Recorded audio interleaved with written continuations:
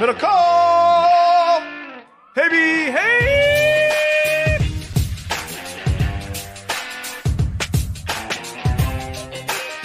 What's up, everybody? Welcome to Haberman Middle Call. I'm Guy. That's John. We hope you all had a great Thanksgiving. We are live on YouTube. Happy Thanksgiving, everybody. Coming to you in your podcast feed at your leisure. Happy Hanukkah, right around the corner. Yeah. Merry Christmas. Let's dial in. This is a big December. Weight gaining season, John. Big time. Big weight gaining time. season. By the way, as we record this, the Raiders, some are calling this Raiders postgame live. Some, not us, just some. Raiders overtime win over the Seahawks, and that means, John, that the 49ers are solo position of first place. There you see a photo if you're watching the video of Jimmy Garoppolo pointing up to first place, pointing up to first place, single finger in the air, doing his best Kenny Stabler. Just go deep. Was that the quote? Just go deep. Go deep, baby. Go deep, baby. Just go deep, baby. Go deep, baby. Win City, John. Win City. I mean, when you're 4-7, you're Win City, baby. Patent that, Win City. Win City. It's a big week for Mark Davis, man. Wins, walk-off, 80-plus yard run, which was sweet. He had 220 yards. He's having a fantastic season. Long way. Remember Josh McDaniels made him play in the first preseason game? Yeah. It was like, well, he had a good run with the Raiders. I was going to get cut, and he's, carried the team. Mark Davis, is that a back-to-back wins, guy? Back-to-back walk-off wins in overtime. Wow. Now he's hosting the future playoff Trojans. Potentially Kyle Whittingham's going to have something to say about it, but that's, a fantastic. A lot of people are paying attention to that Pac-12 game for the first time. It has playoff implications. Major playoff implications. USC wins, they go to the playoff. Right on. What a weird. Well, we'll get some other stuff later. Wild Saturday night though, to have like two teams playing, where one team, for people who didn't follow it, like if Washington won, then Utah would go to the championship game. If Washington State won, then Oregon would go to the championship game. It was kind of cool. Yeah, I checked out of the Washington State game. I just assumed Washington was going to win. Then I checked the score. It was way closer than I thought. Yeah. John, we are sponsored on this Sunday evening or Monday morning or Tuesday, whenever the hell you're consuming this, by Tito's Handmade Vodka. Tito's Handmade Vodka. I did a swing by Trader Joe's the other day. I grabbed the spiced cider, poured that thing in a pot, warmed it up, mixed it with some Tito's. Got the ginger beer also from Trader Joe's, who was not a sponsor of the show, but Tito's is. Put in some of the ginger beer. Wonderful Thanksgiving or now Hanukkah / Christmas / holiday season drink. I went to Nugget Market, South Davis. Yep. I grabbed a handle of Tito's. Mm-hmm. I grabbed a 12-pack of the lime, I think, flavored LaCroix. Mm-hmm. And boom, that's what I took into the party. That's where I came bearing gifts. Tito's, LaCroix. And I think I was the only one drinking them by the end of the night. But, we had a lot of women there, a lot of wine drinkers. And I said, you guys, someone to have some Tito's with me. Yeah. And, you know what they did is they made pumpkin espresso martinis. With Tito's. That's the pumpkin espresso martini is a good move. Now, there's also the pumpkin pie martini, which is an option for those of you that like pumpkin It basically pie. Was that. It was just pumpkin flavored, but it had, the kind of creamy pie dessert flavor. It was very desserty, I'll be honest with you. Little actually too much. But I know you're not a pumpkin pie guy, but not hating. It was, I'm not a huge pumpkin guy. Looks delicious. Somebody sent me a screenshot on Instagram of a conversation they were having with a friend where they just predict all the things that we say in the Tito's read, Yeah. It's harder to make, but it's they do it the hard way because they do it the right way. Unanimous judges' choice double gold medal at the World Spirits Competition. Check. Chairman trophy for the world's best vodka tonic. Check. Distilled from corn and gluten-free. Tito'sVodka.com for recipes. All kinds of great stuff. Do what John did. Come bearing gifts to your next get-together. Distilled and bottled in Austin, Texas. 40% alcohol by volume, namely 80 proof. Crafted to be savored responsibly. I had the classic Tito's Mule at Red Zone. The Red Zone Bar. You remember Red Zone Bar in Fresno? It's quite a place. I remember. I've been there. Fuck yeah, I remember that bad boy. I once left Red Zone Bar. It had a different name at the time. In an ambulance, non-alcohol related incident, non-fight related incident, but not ideal. Yeah, not ideal. So it was when I went back. It was a traumatizing experience. But you lived to tell about it. Yeah, I got over it with I said, "Give me a Tito's mule." And we're gonna take on this bad memory head on. Yeah. So exorcise. We also brought to you by butcherbox.com/ham. Butcherbox.com/ham. Butcherbox.com/ham. Butcherbox.com/ham. We're starting on Monday. Butcherbox. If you're watching this thing, you're like, oh, that's free ribeyes. No, starting on Monday, it's ground beef, John. Ground beef for life. $10 off your first order. Butcherbox.com/ham. Yep. Butcherbox.com/ham. Use the code ham. Here's what you do. You go to ButcherBox. You curate a box. You either let them do it. You do it yourself. From ground beef to ribeyes to T-bones to ribs to chicken. Guy, they have it all. We love our meats. I know if you're listening, you love your meats. Mm-hmm. Go get ButcherBox. They send it to your doorstep. You don't have to go into Trader Joe's or Safeways or Albertsons or Nuggets. They send you the meat. So it doesn't get any better. You and I have been longtime partners with ButcherBox. We've used ButcherBox. We've eaten ButcherBox. And, I'm a big fan, always have. And I swear by this brand. Butcherbox.com/ham. Sign up there. Our listeners get free ground beef for life, plus $10 off your first order. Ground beef for the life of your membership at butcherbox.com/ham and code ham. It's a two-parter there to claim this deal. Butcherbox.com/ham, code ham. All right, John, let's talk. 49ers gave us a lot to talk about today. The NFL, college football, gave us a lot to talk about today. Weird day for the Niners. Some injuries to get to. But at the end of it all, they won. Seahawks lost to the Raiders. Niners already had the head-to-head tiebreaker with Seattle, so they were in first place by that measure. But now they are a clear of Seattle. After starting 3-4, Niners have taken over the NFC West with 4 straight wins.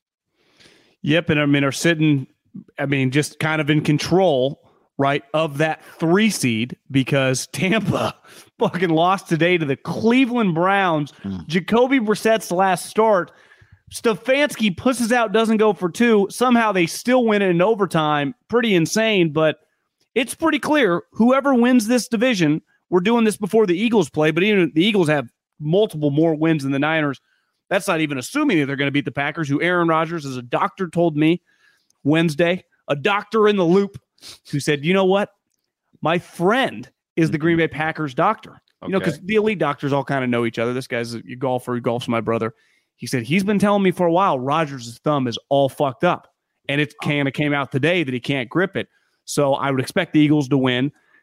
I don't know if the Niners can catch the Vikings, but I think it's pretty clear you win the division, which they got that 1-game cushion. They have not lost a division game. You're sitting at the 3 seed, which, I guess you probably missed the Cowboys. So you're getting like a Commanders, you're getting the Giants. Hell, you might get Seattle again. I like that group of teams that you would play as the 6-3. You would rather be the 2 because then you get to double down, right? You get 2 home games, basically. But I think it's going to be pretty tough. I'm talking about 2nd and 3rd seed. I think given where they were 3 or 4 weeks ago, being in the clear-cut 3 seed in the NFC feels pretty good. That's a home playoff game, right?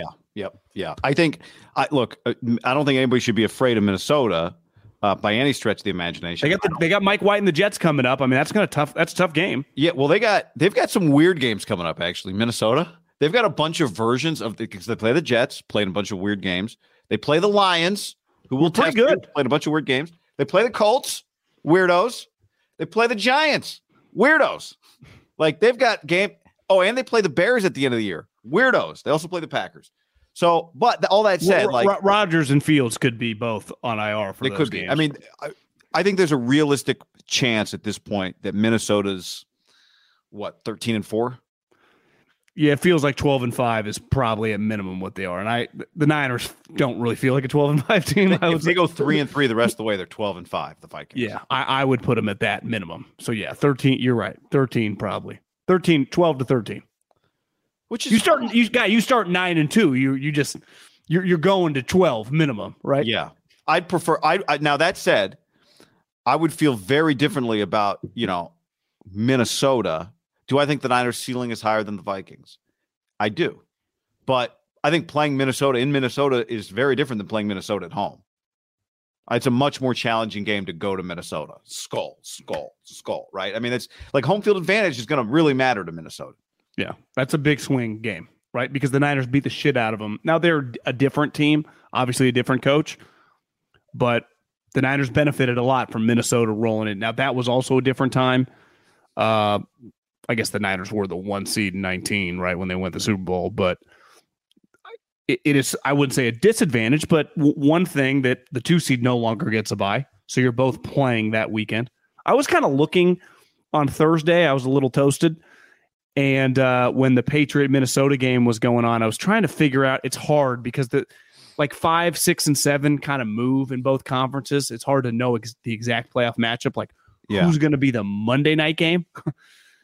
You're talking about the wild card weekend? If I told you Niners-Giants were playing, I would say that would have some Monday night potential because the Cowboys are also playing. You'd have you'd have the Patriots, the Jets, you'd have a lot of other games to put throughout the weekend. So do you think it's safe to say the Niners wouldn't end up on Saturday, that there's enough weird matchups that they...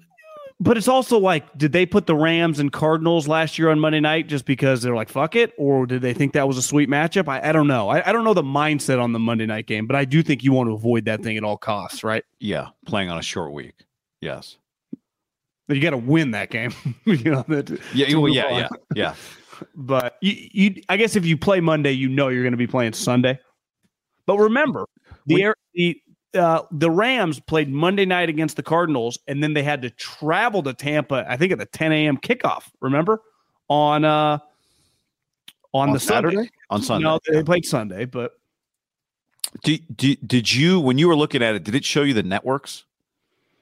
For what the Saturday... No, I just pulled up the two conferences and we're trying to figure out the games. Yeah. Now, I wasn't thinking ABC, CBS, Fox. Right. Yeah. It's there was one game between two teams with winning records on Sunday. That was the Titans-Bengals game. I saw you tweet that, yeah. Well, it's like this every week. It's like if you get 4 games between teams with winning records right now, I think just thinking back over I've been checking every week for 4 or 5 weeks. I think the most we've had is 4. I will say this though, and there were no buys this week. Everybody's playing. I only really watched overtime Seattle Raiders, so I can't claim to watch that, but I've watched the Raiders all season long. And watching the Saints, who were both 3-4 win teams, you watch those two teams, they do have a lot of good players in a lot of positions, right? I think there are going to be some teams this year that win 5 or 6 games. And you go, that's actually not just some shit team. I've seen the Niners go 5-11 and been that team was fucking terrible. And I the Saints, they're going to win 6 games this year. And they probably go, we weren't as shitty as our record. Quarterback play, some games. Now they don't have it's a disaster. Same with the Raiders, right? The Raiders are going to end up going at best 7-10, 6-11. And they go, God, how the fuck did that happen? It's well, you lost a lot of basically field goal games, right? 3 swing games you lost, and that's the difference of going 7-10 and 10-7 or 9-8. Joe says there's 6 games next week with teams with winning records. Yeah, my point in doing that stat is not even. I'm not saying when I wake up and I check it all the games are going to suck today. For example, Arizona, bad record, right? They lost, crazy game, 4-8 Chargers. I knew when I checked the schedule today that would be a game worth watching, right? But the Chargers are a good example, right? They don't count because they're 5-5. Right. But there wasn't even a game between 2 teams that are 500 today. Yeah, if I lowered the bar to 500 teams, I hear what you're saying. But whatever, I'm not saying it's not fun football. I'm just saying it's what made me think of it when you're talking about projecting the postseason. There's just not 7 quote unquote. There are years where you're there's 8 playoff teams in each division. This is not one of those years, right? Tampa Bay at 5-6 is still in first place in the South. Well, it's why my only take, next week is Washington 7-5. They play the Giants twice in a row coming up. Yeah, that's going to be a big game for the Niners, obviously. But my only thing with this game was just find a way to win. Find a fucking way to win. It was going to be weird. Kyle said it on the broadcast. We didn't really practice all week. Friday was the first time we really did anything physically. just find a way to win. Because I was watching some of the Miami game. Like, they look pretty awesome. Then clearly it's just Thanksgiving week. I just give you – I don't expect perfect football because it's just – I know you gave them basically Thursday off. Guys are screwing around. The home team, it's just – you probably got family in town. You just had to win this week. Like, the game they played today, defensively, they could probably hang with anybody, obviously. But, like, Miami's going to take a different level effort, especially from the offense. But today, to me, was just if the score ended 9-0, 9-3, 13-10, 6. If at one point it was like, it's 13-0. If they score here and you win 13-7, it's not going to look great, on paper. But who gives a shit, right? This is not Ohio State, Michigan, where you're kind of playing for some style points too. And once you start getting blown out, like, sorry, Ohio State, we don't take you seriously anymore. Just find a way to win. And they did, and now they're the only thing that matters now is, like, they're 7-4, which a month ago you would have been like, it's going to be kind of hard to get there. Yeah. And they got there. And they've blown out, to me, the Rams and the Cardinals. Like, we've seen it when they're rolling, they can look pretty good. Because we know their defense is hard. You're not scoring on them. It's just going to be, can their offense score points?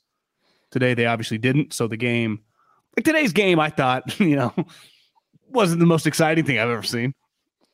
No, I was pretty boring. confident. I texted you. We can check the timestamp on the text. After the Niners recovered the fumble on the opening drive, these 3 points are going to feel good for the Niners. Like, sarcastically, they get the 3 points, and I've seen this game. I'd watched that game before 30 times before. I'd watched the game when the Niners were bad. I've definitely watched that game under Shanahan, where you make a couple plays and then everything kind of stalls out. And maybe part of it is what you said: short week. Coming back from Mexico, that takes a lot out of you. Not just coming back from Mexico, coming back from Colorado Springs, which, was, I think, a taxing trip just because it was so cold, a lot of travel. And like you said, the Thanksgiving, so that's makes it for a little bit of a different week. So it was just find a way to win. As you said to me before we started the stream, for the Niners' perspective, playing the Saints, that was good. I mean, that was, Dalton's an NFL quarterback, but he's probably the second worst quarterback that they'll face all year. And they needed that today. So I think the injury stuff, which we can get to, is a different conversation. But I'm not drawing any dramatic conclusions about 49ers offense or who they are based on a game with the Saints. When because by the same token, if they'd won the game 30-0, I don't think it would change anything necessarily about the way you look at them. I tend to agree. And I'm not trying to prop up the Saints because clearly they have struggled. They clearly have some pretty good players, and they got some guys back from injury. I thought their front four was they were peppering Jimmy today. Peppering Jimmy. I mean, I just saw Spencer Burford's in a walking boot. That ain't good. Those interior offensive line were getting taken to school. McGlinchey was, it must just be nice for the offensive line coach. Like, I basically just grade 4 guys. Like, even if 71 gives up a sack once in a while, it's like, I'm not blaming them. Like, Michael Jordan missed some shots. I'm just judging the other 4 guys and just praying to God McGlinchey doesn't get someone killed, which I'm pretty sure he had a bad holding or something today. But Jimmy almost got his knee. I mean, oh my God, Jimmy a couple times got crushed. But like Olave's pretty interesting player. Obviously, Alvin Kamara's pretty good. Shaheen's not terrible. Like that the majority of that roster, Dennis Allen sucks. Okay. Dennis Allen stinks. If you give Sean Payton that team, even with their quarterback situation, like, they're not 4-8. Now, they're not 8-4, but they're probably 500 team. They're competitive. Hell, you might lose that game. Like, remember last year going into that week 18 game? It's like, well, you either, if the Saints win, you better win to get in. If they lose, it doesn't matter. And what they do? They blew out the Falcons. Like, Sean Payton's a $15 to $20 million coach for a reason. Dennis Allen's a DC. And the Niners, give them credit, they took advantage of playing a DC. Right? Ultimately, you're playing a team that, I heard someone say this, maybe it was Carissa Thompson, that, remember when they blew out the Raiders? Vaguely. The Saints, 24-0. Yeah. Yeah, and the Raiders, I'm remember pretty sure, only got past the 50-yard line with 3 minutes left. Mm-hmm. Sean Payton gave the team a pregame speech. Or like the night before, I think he talked to the team. But, like, that's not happening. That's... Doesn't do that every week? No. Because I thought today, like the Saints were trying, right? I mean, they were flying around. Yeah, they're fine. They're not mailing it. They're not mailing it in. They let Taysom Hill run their offense. They threw a fade to Taysom Hill on 3rd and goal. What are you guys doing? A little weird. So, well, like when Sean retired, did he mandate like you still got to use this guy in direct snaps? Like, can you just move his position, or can he not really do anything else? I don't know. Do what? Make him a fullback? I don't know. I mean, what? He's not a quarterback. Same offensive coordinator, right? Well, I mean, Sean Payton definitely called the plays. I just mean it's the same. Like, I think the staff is probably the offensive staff is the same. He did have the one dime to Olave that got overruled when Kyle had a challenge that actually was worked, even though I think that rule is so stupid. But that you have to take a 3rd step. It's like he caught the ball. He caught the ball. He landed. His elbow hits, and then the ball comes out.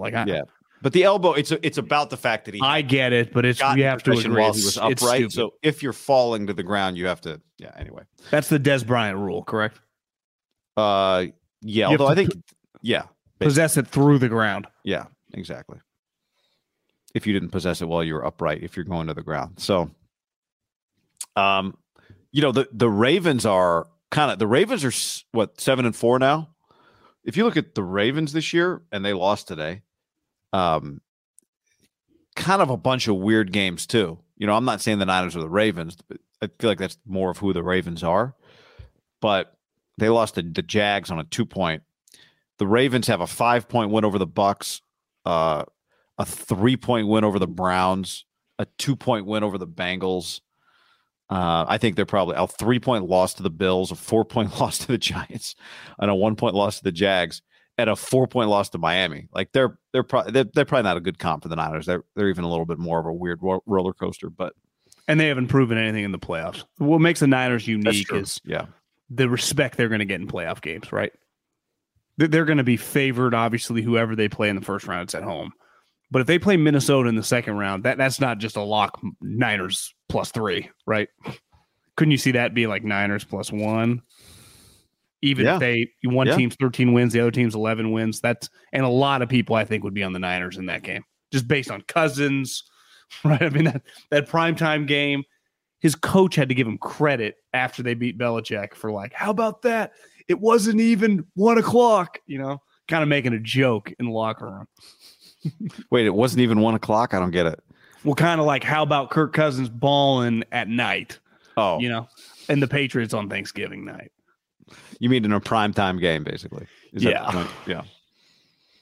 Yeah. Josh Jacobs, somebody just DM'd me this from NFL research. Josh Jacobs, the only player since at least 1950 with 225 rushing yards and 70 receiving yards in a single game. Can the Niners borrow him? Because they got some running back issues, guy. Sprained MCL is what Shanahan said after the game for Elijah Mitchell. Christian McCaffrey, you texted me after halftime, like, is he okay? And then they showed him wearing like that. I don't know if he had one, like basketball players wear that thing under their kneecap. It kind of looked like maybe that's what he had on. And then he came back in and he had a run that did not look comfortable. He did not look explosive. He did not look like he was moving with the same fluidity. Get some questions about their run game right now. Well, and Deebo Samuel has a hamstring injury and he had a quad contusion. So, I mean, he's in a weird way another running back on their team, right?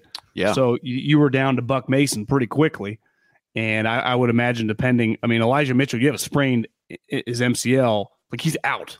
Like, I don't know if it's 2 months. I mean, it might just be a couple weeks of relaxation, but like he's not going to play this week. Like he's not. So when he gets injured and he's on the whatever the where they put the Gatorades in, sitting there slumped, and they were like guys coming over saying hi to him.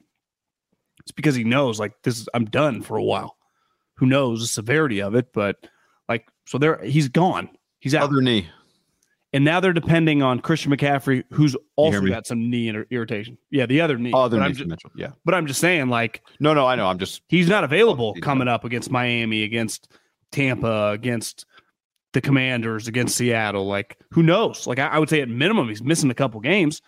And McCaffrey, to me, was kind of concerning. he just didn't quite look as quick. Is it because his knee's irritated? What does that even mean? That's kind of scary. I'd rather just at least Debo like coming in is like his hamstring's tight, and early on you could just I get it, like I can deal with it. Knee irritation, I don't makes me nervous. And listen, he earned it with that game when he threw a touchdown, ran a touchdown, and whatever caught a touchdown. It was cool, but like there more games are happening now, and he was averaging, almost 2 yards a carry. There's not much. Now, you could argue today it was hard to run against. Maybe that's why they were throwing all the time, like from a game plan standpoint. And he is very useful in the passing game for them, right?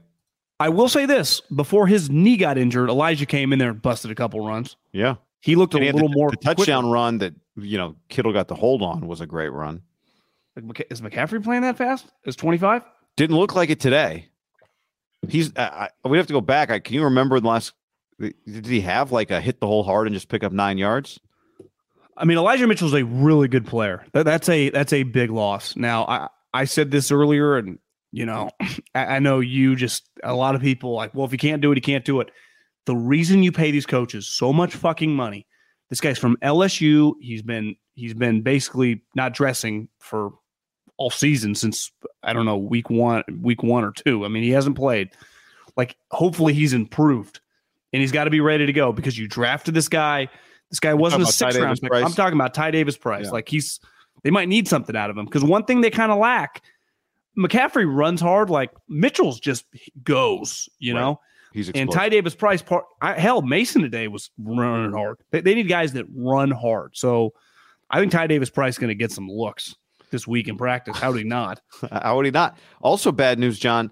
Raheem Mostert is hurt.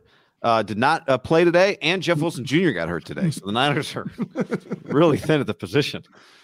Actually, that's not terrible for the Niners playing the Dolphins coming up. And this is where, and Kyle said this when they did it. He said it was hard, but I had to be like, I understood talking to the front office about short-term and long-term. But you were the biggest advocate of like, this is borderline nuts when you factor in the injury history of these guys. Yeah, and I didn't like trading them. Because it goes a couple weeks, you're like, holy shit, this 1-2 combo, best 1-2 combo in the league. And then boom, today it's like by the end of the game, one guy's out for the foreseeable future, and the other guy clearly ain't right. And an undrafted free agent's getting the carries. And my gut says that on that pitch play late in the game when they were trying to run up the clock, and McCaffrey looked like he was running like me or you, I would be stunned if Anthony Lynn, like, hey guys, we got to get this guy out of the game. Yeah. This is not safe. Let's just live to play another week and see if we can get him. Put the little guy in there, and he came in and he ran hard. He finished out the game. But McCaffrey was running on fumes on that knee clearly, which is – and maybe it's just as simple as like something's off, not stable. It happens a lot. That's basketball. Not simple. What does that mean? Well, I just mean like he's uncomfortable. It's sometimes in practice you get to kind of run it out. Like in a game, it's just – get back there, 27, and then you call the play, and then you hand it off. It's like, fuck, I'm not even that confident in this thing right now. Right. No, it was a little, now you take every opponent, you give them the respect that an opponent is due. But you and I early in the game, I'm like, God, if Debo's got a hammy, do you need to be riding him the way it looked like they were trying to ride him early on, running the football? Now he made some great plays, and maybe Debo just, maybe it's not going to get any worse and Debo can just play through it. I don't know if it was the hammy or did he bang knees with somebody that had him down in the end zone. Whatever it was, I thought Debo actually put together a pretty good performance today, considering his physical condition. But if for anyone that didn't see the play we're talking about, I don't have the exact time on it, but late in the game, the last McCaffrey carry, it just looked uneasy. It just looked like he didn't trust it and he didn't quite know what to do, and it looked slow. Steps looked little. Steps. They were very choppy steps. So Jordan Mason came in and in 5 carries had 7 yet less yards than McCaffrey today. Now it was toward the end of the game. Maybe they were gassed, but I also think, to be fair, like Christian, he makes 1 or 2 catches a game that is just a bailout for Jimmy, and is the reason that Juwan Jennings has 6 catches because he's out there with Ayuk and Debo and Kittle and McCaffrey, that type of thing. It's probably a contributing factor. But yeah, I mean, you traded what you traded for Christian. You want to be a game breaker, like he's been at times. So he was wide open on the one play where he went to Jennings. Jennings got stuffed to the was one. Was that going to be a touchdown? Well, I mean, they didn't show a replay where you could see the other side on the back of the end zone, but Mark Sanchez claimed that there wasn't a soul over there. He was wide open. I wonder if the first look is Jennings against that corner that they thought like he could just physically man him right at the 1 yard line. Just a good tackle. Oh, wait, I'm sorry. You're talking about the play where Jimmy never looked at him? I'm talking about the play where he just comes out of the backfield. He would have walked in the end zone, and they don't really show a great angle, but Sanchez was like, there wasn't anyone over there. But he goes to Jennings, who physically, I mean, I'd like his chances to kind of just gain a yard against a corner, but he didn't. Why wasn't that route into the end zone would be a question. I thought you were talking about the play where in the second quarter, McCaffrey beats Honey Badger down the sideline, and Jimmy overthrows him by 12 feet. He overthrew him by 4 yards. Wasn't even close. Touchdown. That's when we talk about, we're getting these arguments about Garoppolo's ability to throw the deep ball. And it's like you saw the like fake bootleg where he stops and just fires the ball over the middle to Ayuk. That's not the play I'm talking about. I'm talking about over the top throws that require touch. He does not. It's just there are things Jimmy does well. I'm not harping on, whatever. This is just part of the deal. That is one of his weaknesses is he does not throw that ball well. Should he install the car lollipop? Because you basically either hit the guy or it's so underthrown that it creates a PI because the DB just wipes out the offensive player. Maybe the lollipop, unless it's way down the middle of the field, on the corners doesn't end up in that many interceptions. Well, didn't he throw? Was it the Tennessee game? What? No, he missed. There was the game this year. Oh, was it Croft where he just threw like the? Yes. He just stopped. Like it's not going to be a touchdown, but it's also not going to be an incompletion. Feels like when he throws it to try and be a touchdown, it's just not getting caught. I think he needs to implement the lollipop. And that would have been, McCaffrey with a good throw. McCaffrey again. I don't know where the safety was. Well, the safety was kind of coming, might still tackle him, but that's he cuts it back 35. Yeah, exactly? Maybe cuts it back. Maybe does a little 360. That's pre-knee irritation. Yeah, that's when he looked good. So, but you're right. I do think it's almost kind of underrated when you see Mitchell run. You go, holy smokes! Like this is a number one running back. Here's the problem. Has he already established now through 2 years that like you just can't pencil him in as your starting running back all season? Oh yeah. But I mean, yes. They've already taken that tactic in right because they keep drafting guys and trading for guys. So it's not like they don't think like that. But my point is guys like him are often the worst in the sense that you go, God, if we just keep him on the field, he's so good.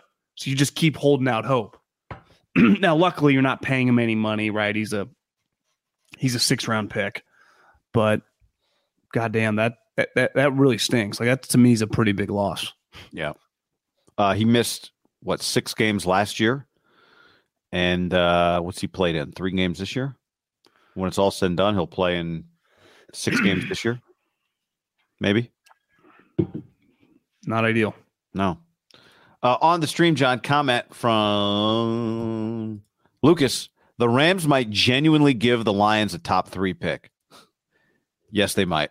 We got some other stuff to get to, but I do think this is one of the fun topics of the week. Right now, after this past Sunday of football, the Lions are drafting 3rd with the Rams pick because the Rams are 3-8.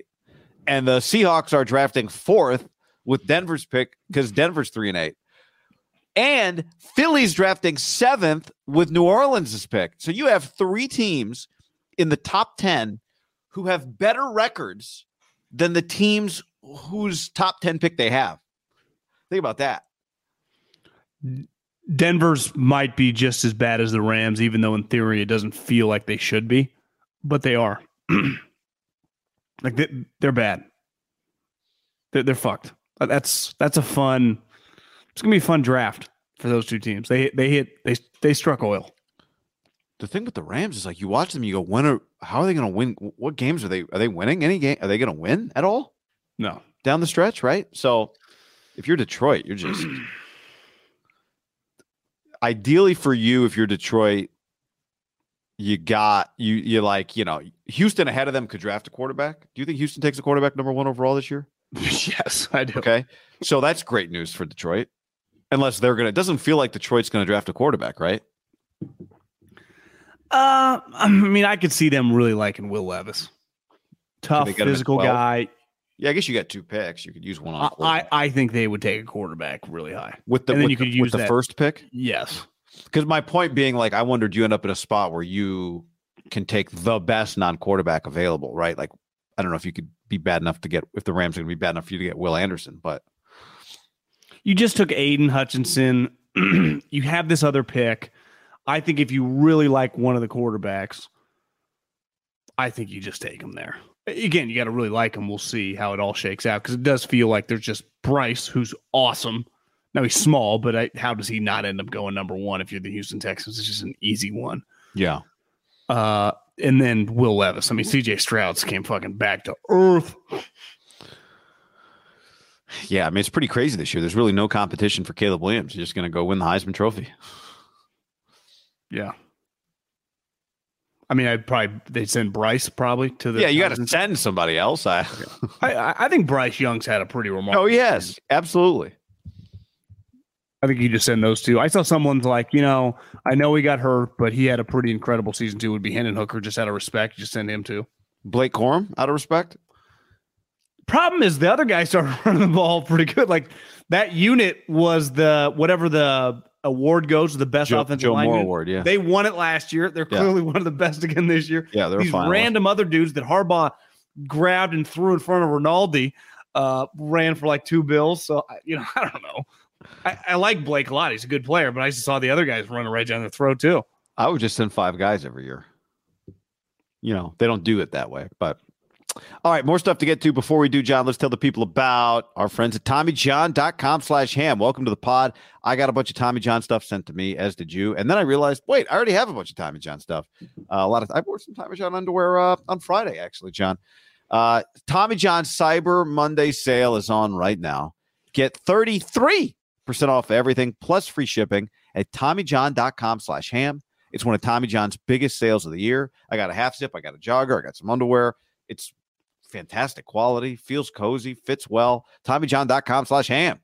You know what I thought before we got linked up with them is they just did underwear. I was like, Tommy John underwear. Mm-hmm. And then they sent us joggers. They sent us half zips. I was like, they got incredible, comfortable stuff. Tommy John for the win, and can't recommend it enough. And like you said, shop Tommy John's Cyber Monday sale now. Get 30% off everything. Guy and I, half zips, joggers, plus free shipping. So you get 30% off everything plus free shipping at TommyJohn.com/HAM. It's one of Tommy John's biggest sales of the year. 30% off everything plus free shipping. How do you beat that? At TommyJohn.com/ham. See site for details. Oh, by the way, John, you maybe get a jump on some holiday gifting too. Great stocking stuffers, and actually better than stocking stuffers, just some great gifts. TommyJohn.com/ham. 33% off everything plus free shipping. TommyJohn.com/ham. ButcherBox.com/ham helps you make good decisions. Last night I was thinking about ordering out, and then I reached into the freezer, grabbed some ground beef, and all of a sudden it was homemade taco night. With ButcherBox, you don't have to worry about what's for dinner. ButcherBox is offering all of you your choice of weeknight meal essentials. You get peace of mind with ButcherBox because it's high-quality meat and seafood you can trust. You get the ultimate convenience because it's delivered right to your door with free shipping, as always, and you get the ultimate customization. Your customization might be, I don't know what to do. Send me the good stuff. And they send you the good stuff, curated. Right now, go to ButcherBox.com/ham and use the code HAM, and you'll get either 3 pounds of chicken thighs, 2 pounds of ground beef, or 1 pound of premium steak tips for free in every order for a year. Plus $20 off your first order. Sign up at ButcherBox.com/ham and use the code HAM to choose your free offer and get $20 off. I'm going to give you the same advice I gave my buddy who just called me recently because he was getting a vasectomy. He just came from the doctor. They told me I got to shave. I said, gotta get to, more like it. and I sent him the Lawnmower 5.0 from Manscaped. It's going to be the MVP for him and for you this March. Go to manscaped.com and use the code HAM to get 20% off and free shipping. Get the Performance Package 5.0 Ultra, and you'll be the Cinderella story of March. The Lawnmower 5.0 is strong until the last stroke with a battery that lasts the entire tournament, a waterproof design, and interchangeable skin-safe blade heads that guarantee smooth ball handling every time. To top it off, the Performance Package throws in 2 free gifts, Boxers 2.0, and the new toiletry bag. So get 20% off and free shipping with the code HAM at manscaped.com. That's 20% off and free shipping. Manscaped.com, code HAM. When things get hairy, make sure to call on Manscaped in clutch time. Get on the Prize Picks app, just like me, and use the code HAM50 for a first deposit match of up to $100. Football season's over, but hoop season is getting hot. Tournament season or the fight for playoff home court, there's no shortage of high-stakes basketball moments this time of year. So get in on the excitement with Prize Picks, America's #1 fantasy sports app. And you can get it on baseball, too. I've got some season-long, more or less picks on multiple stat projections on home runs. Not feeling great about Shohei less than 38.5 right now, but I put that one in the app just because I wanted something to root against with the Dodgers. Prize Picks offers injury insurance so that your entries stay live even if one of your players get injured. So hoops, somebody leaves in the first half, no problem, injury insurance. And on Prize Picks, you can win up to 100x your money with as little as 4 correct picks. I love it. Download the app today. Use code HAM50 for the first deposit match of up to $100. Can I tell you about my friends? Very, very good friends. And mainly because I've been using this app for a long time. Game Time. They are the best ticket app I've ever used. You shouldn't have to worry when you buy tickets to your next big event. You want to go to a concert? You want to go watch Steph Curry and Klay Thompson and Draymond make a little playoff run? Well, that's where you use Game Time. You just download the app on your smartphone, and you can search any event, concerts, comedy shows, games, pro and college. Search by price point or search by where you want to sit at the venue. It gives you sightline on the app, and it's really easy. Buying tickets in seconds with like 2 taps. I cannot recommend it enough. And here's what we're doing for you. When you use the promo code HAM, H-A-M, you save $20 off at checkout. That's promo code HAM at checkout. And save $20 to any event. Download the Game Time app now. Today's episode is sponsored by NerdWallet's Smart Money Podcast. NerdWallet's trusted financial journalists use fact-based reporting for some much-needed clarity in the finance world. The nerds will help you get smarter about balancing your portfolio and avoiding scams so your money is just as safe as betting against the Cowboys in the playoffs. Planning your tax bill so you don't dread April every year. And saving on travel. Vacations coming. You spend less on airfare. It means you're not choosing between surf or turf. It's surf and turf for dinner and maybe even an extra night stay. So listen to NerdWallet's Smart Money Podcast on your favorite podcast app. Future you will thank you. Tecovas. Oh, yeah. I was just looking at some pictures of a concert Luke Bryan, my wife and I went to, 10 years ago. She had some old cowboy boots on. This is like a couple weeks ago, and I said, you need some new boots because we're going to see Luke Combs. So she went to tecovas.com, and they're just perfect. She loves them. You can do the same. You go to tecovas.com. These boots are Austin-designed, Texas-tested, handmade down in the boot capital of the world, Leon, Mexico. If you've ever wondered, can I pull off cowboy boots? Then you should pull on a pair of Tecovas, and you'll see they'll become your new favorite footwear. Cowboys knew what they were doing when they invented Western wear. And it's all kinds of Western staples. Trucker jackets, the perfect jeans to go with your boots, performance pearl snaps, cowboy hats, bandanas, you name it. They'll get you outfitted. If you can't make it to a store, Tecovas delivers the most premium quality, most comfortable Western goods right to your door. Visit tecovas.com. That's TECOVAS.com and point your toes west. Oh, so here we are halfway, not halfway, but shutout. D'Amico game. You know, say what you want about the Saints offense, and it's lacking, but That was an incredible game. That game, the Niners created plays that created a shutout, including the goal line fumble by Hufanga, who was flying all over the place. Fred Warner was flying all over the place. I just typed in 49ers defense. Yeah. And here's something that came up. 4 straight games with second half shutouts. You didn't just say that, did you? No, it's a great stat. 4 straight games with second half shutouts. 94 straight game minutes of shutout defense. Wow. Right now, it's, to me, their defensive line, in a weird way, it gets so much credit. Like when people talk about it that aren't just immersed in it, is not as good as it's been. It's just they're missing guys, right? They're just 97, and then they got a lot of random guys. Armstead's nowhere to be found. Sampson's now been banged up for a couple weeks. But the secondary, like the back seven, which the front seven, the linebackers are always included, but the back seven is tackling incredibly well. Yeah. And Hufanga is basically like a third linebacker on the field. I mean, he just such a sure tackler right now. So Fred Warner does not miss a tackle. Greenlaw's been fantastic. And then Hufanga basically is like the third of those guys. And then their DBs just don't really get smoked. And even if they do give up a play, like the guys get tackled pretty quickly. There just aren't. You watch football all Saturday. Saturday's way worse than Sunday. But even Sunday, like you just see blown coverages and easy 50, 60-yard plays. That just is. The Niners just do not give up explosive plays. Today they did on the one. They got bailed out by the challenge because he, I guess, technically fumbled, but we all know he didn't really. But that just doesn't happen to him very often. And it's going to be, honestly, this week's going to be fun because those fucking guys fly around. Tua throwing bombs. Mike's obviously not that long with D'Amico, but like went against D'Amico for a year in practice when he was the defensive coordinator and just knows the personnel. Like this is going to be a big, big test. And ultimately, like their skill guys scare me more than Tua. But it's a big week for Kaceric's boys. Like need a little more pressure than they got today. Yeah.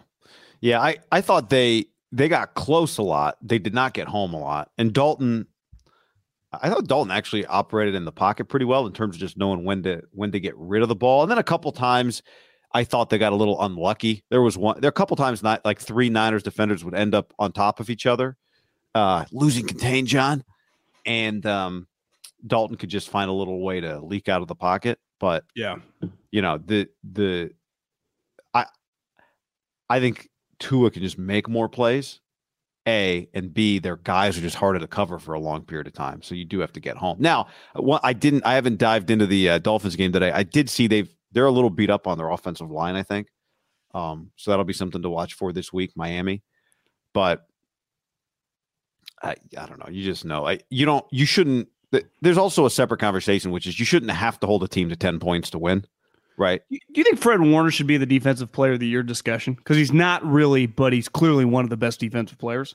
But it's pretty clear. It's like Micah Parsons feels like he's the leader in the clubhouse. Bosa's definitely in the conversation. I'd say I watched some clips of Myles Garrett today. He crushed Brady on one. His team's so shitty. I just don't think he can win it. I think he had 2 sacks today, Myles Garrett. I mean, you watch him and go, Jesus Christ, take this guy on my squad. Yeah. But Fred, every time they play, he's a top 2 or 3 player on the field. I mean, he's killing people. Was that a joke? I'm just looking at the odds. Matthew Judon. Yeah, I mean, I hadn't really thought of it because it feels like everybody universally accepted that Fred Warner is one of the best linebacker in the league. You remember that? Where it was like everybody, like 2 years ago, everyone's like, best linebacker in the league. Tony Romo saying it, just everybody saying it. Remember Rodgers?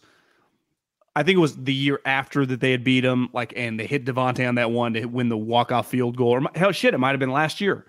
On the week 3, went up to him and tapped him on the butt and was like, "You're the best linebacker in the league." Yeah. Then it felt like kind of had a down year. Maybe that was 2 years ago. And then, yeah. And then last year, but you're right. When you watch him every week, he makes plays every single week. Fundamental plays he makes. Doesn't feel like he ends up downfield, like up the seam in coverage much. It's like that no one even bothers. But how about his end zone PBU today? He has multiple PBUs. He's in the backfield a ton.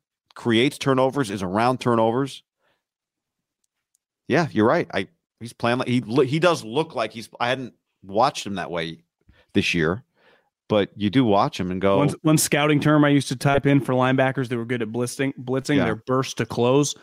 When he is untouched or they have a good, like, some action up front and the blitzer, he covers ground like Bowman and Willis did. He is on the quarterback so fucking fast. It's stupid. It's like he shot out of a cannon. Yeah.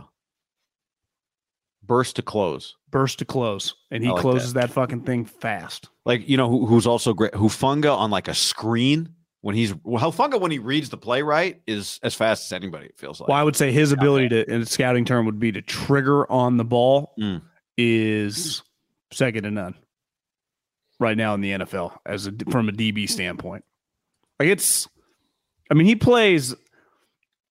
I bet he's getting a lot of respect in the old school, like guys that played in the 90s or 2000s that are just at their house texting their buddies like over a cocktail in their big mansion somewhere. They're like last year they played was like 0-2 and they're just watching Niners play and they're texting their other defensive buddies that they played on units with. Like, I fucking love this Hufanga guy, man. This league's gone soft, but this guy could have played with us. I just pulled up. I don't. He actually led the team in tackles today. Hufanga did. Did he? Yeah. He had 6 solo tackles, guy. Wow. Which is pretty damn good. But like I said, he does not miss tackles in space. How often does Hufanga in a one-on-one position? To me, what makes him unique as a hitter, like to me, like the Fred Warners, Luke Kuechly's, Bowman's, Willis's, most linebackers that are really physical that KO you are also just fantastic, like open field tacklers. It's just they get paid to tackle. Sometimes safeties and DBs that are big hitters, it's like, sometimes they just fly with their shoulders, and if the dude stops, he just come flying by. For a big hitter, he actually is very under control, I feel like, in space. Well, is he as big of a hitter as his hair makes you think he is? Yeah, I mean, he's not John Lynch or, for sure. He's not actually KOing guy. But I think because a couple times he's been in positions where the flags come out, I wonder if he kind of scales it back a little more than you realize. Yeah. I just pulled up, I just went to PFF, pulled up the tackling grades. Whatever you think of that, but I've never spent much time looking at their tackling grades. I tend to use it more for just like raw numbers, like how many pressures does a quarterback under whatever. Number one tackling grade in the league, Tayshaun Gibson, then Bobby Wagner, then Nick Bolton from the Chiefs, then then Mooney Ward. Those are the top 4. Julian Blackmon of the Colts, Jamal Dean, corner from Tampa, Winfield, corner from Tampa. The sample size with the corner is probably like with Ward is so much lower, right? I mean, yeah, it's got to be. But he's a good tackler too. Yeah, I mean, Tayshaun Gibson's got 29 tackles, so you're right. Mooney's got 43 though, which is 10 less than Bobby Wagner. Same number of games. You think Bobby regrets? I don't even know who else was trying to sign him. Yeah, I don't. Probably not. He's won his championship, right? That's the thing. Like, listen. Ultimately, Richard, when they cut him, went on 2 years later after the injury to have an all-pro season. For the most part, has Pete kind of been right on some of the guys they've relieved of their duties? Like, it's like, Bobby, you've played here for 10 years. We've paid you a lot of money. We've won a lot of games. We think your arrow's going the wrong way. So we're going to cut you. It just would have been, but everything you just said, they didn't say any of that. They just didn't text. Well, yeah, they didn't communicate it right. That was the problem. It does feel, though, when guys, really emotional players, feel like they shouldn't get cut. And right, because they got a lot of pride. They think they can still play. No, the right move was to cut you. John should have just called you first, for sure. Which 100, I'm not disputing that.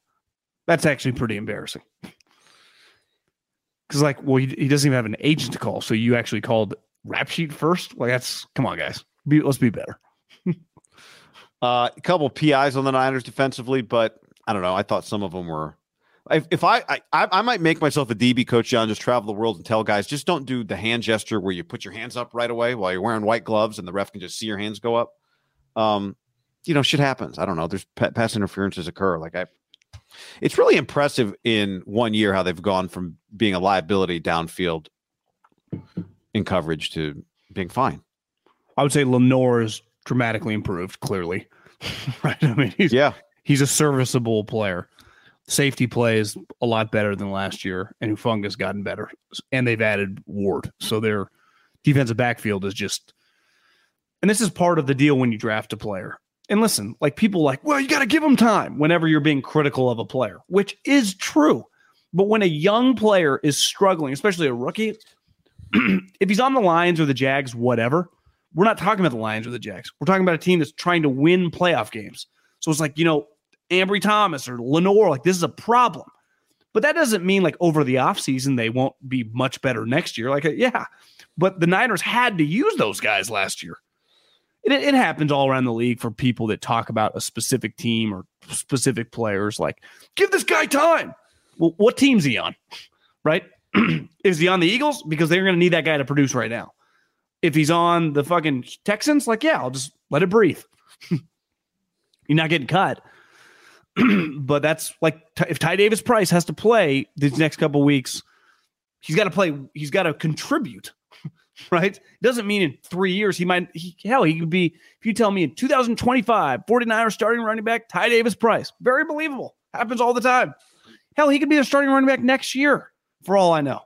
But we're going to be like, however it goes against the Dolphins, assuming he plays, which by attrition, he might not have a choice, or the Commanders or whoever in these next several weeks. Like, you got to talk about how he's playing then. That's how the coaches, like, it's not like Kyle's like, give it time, guys.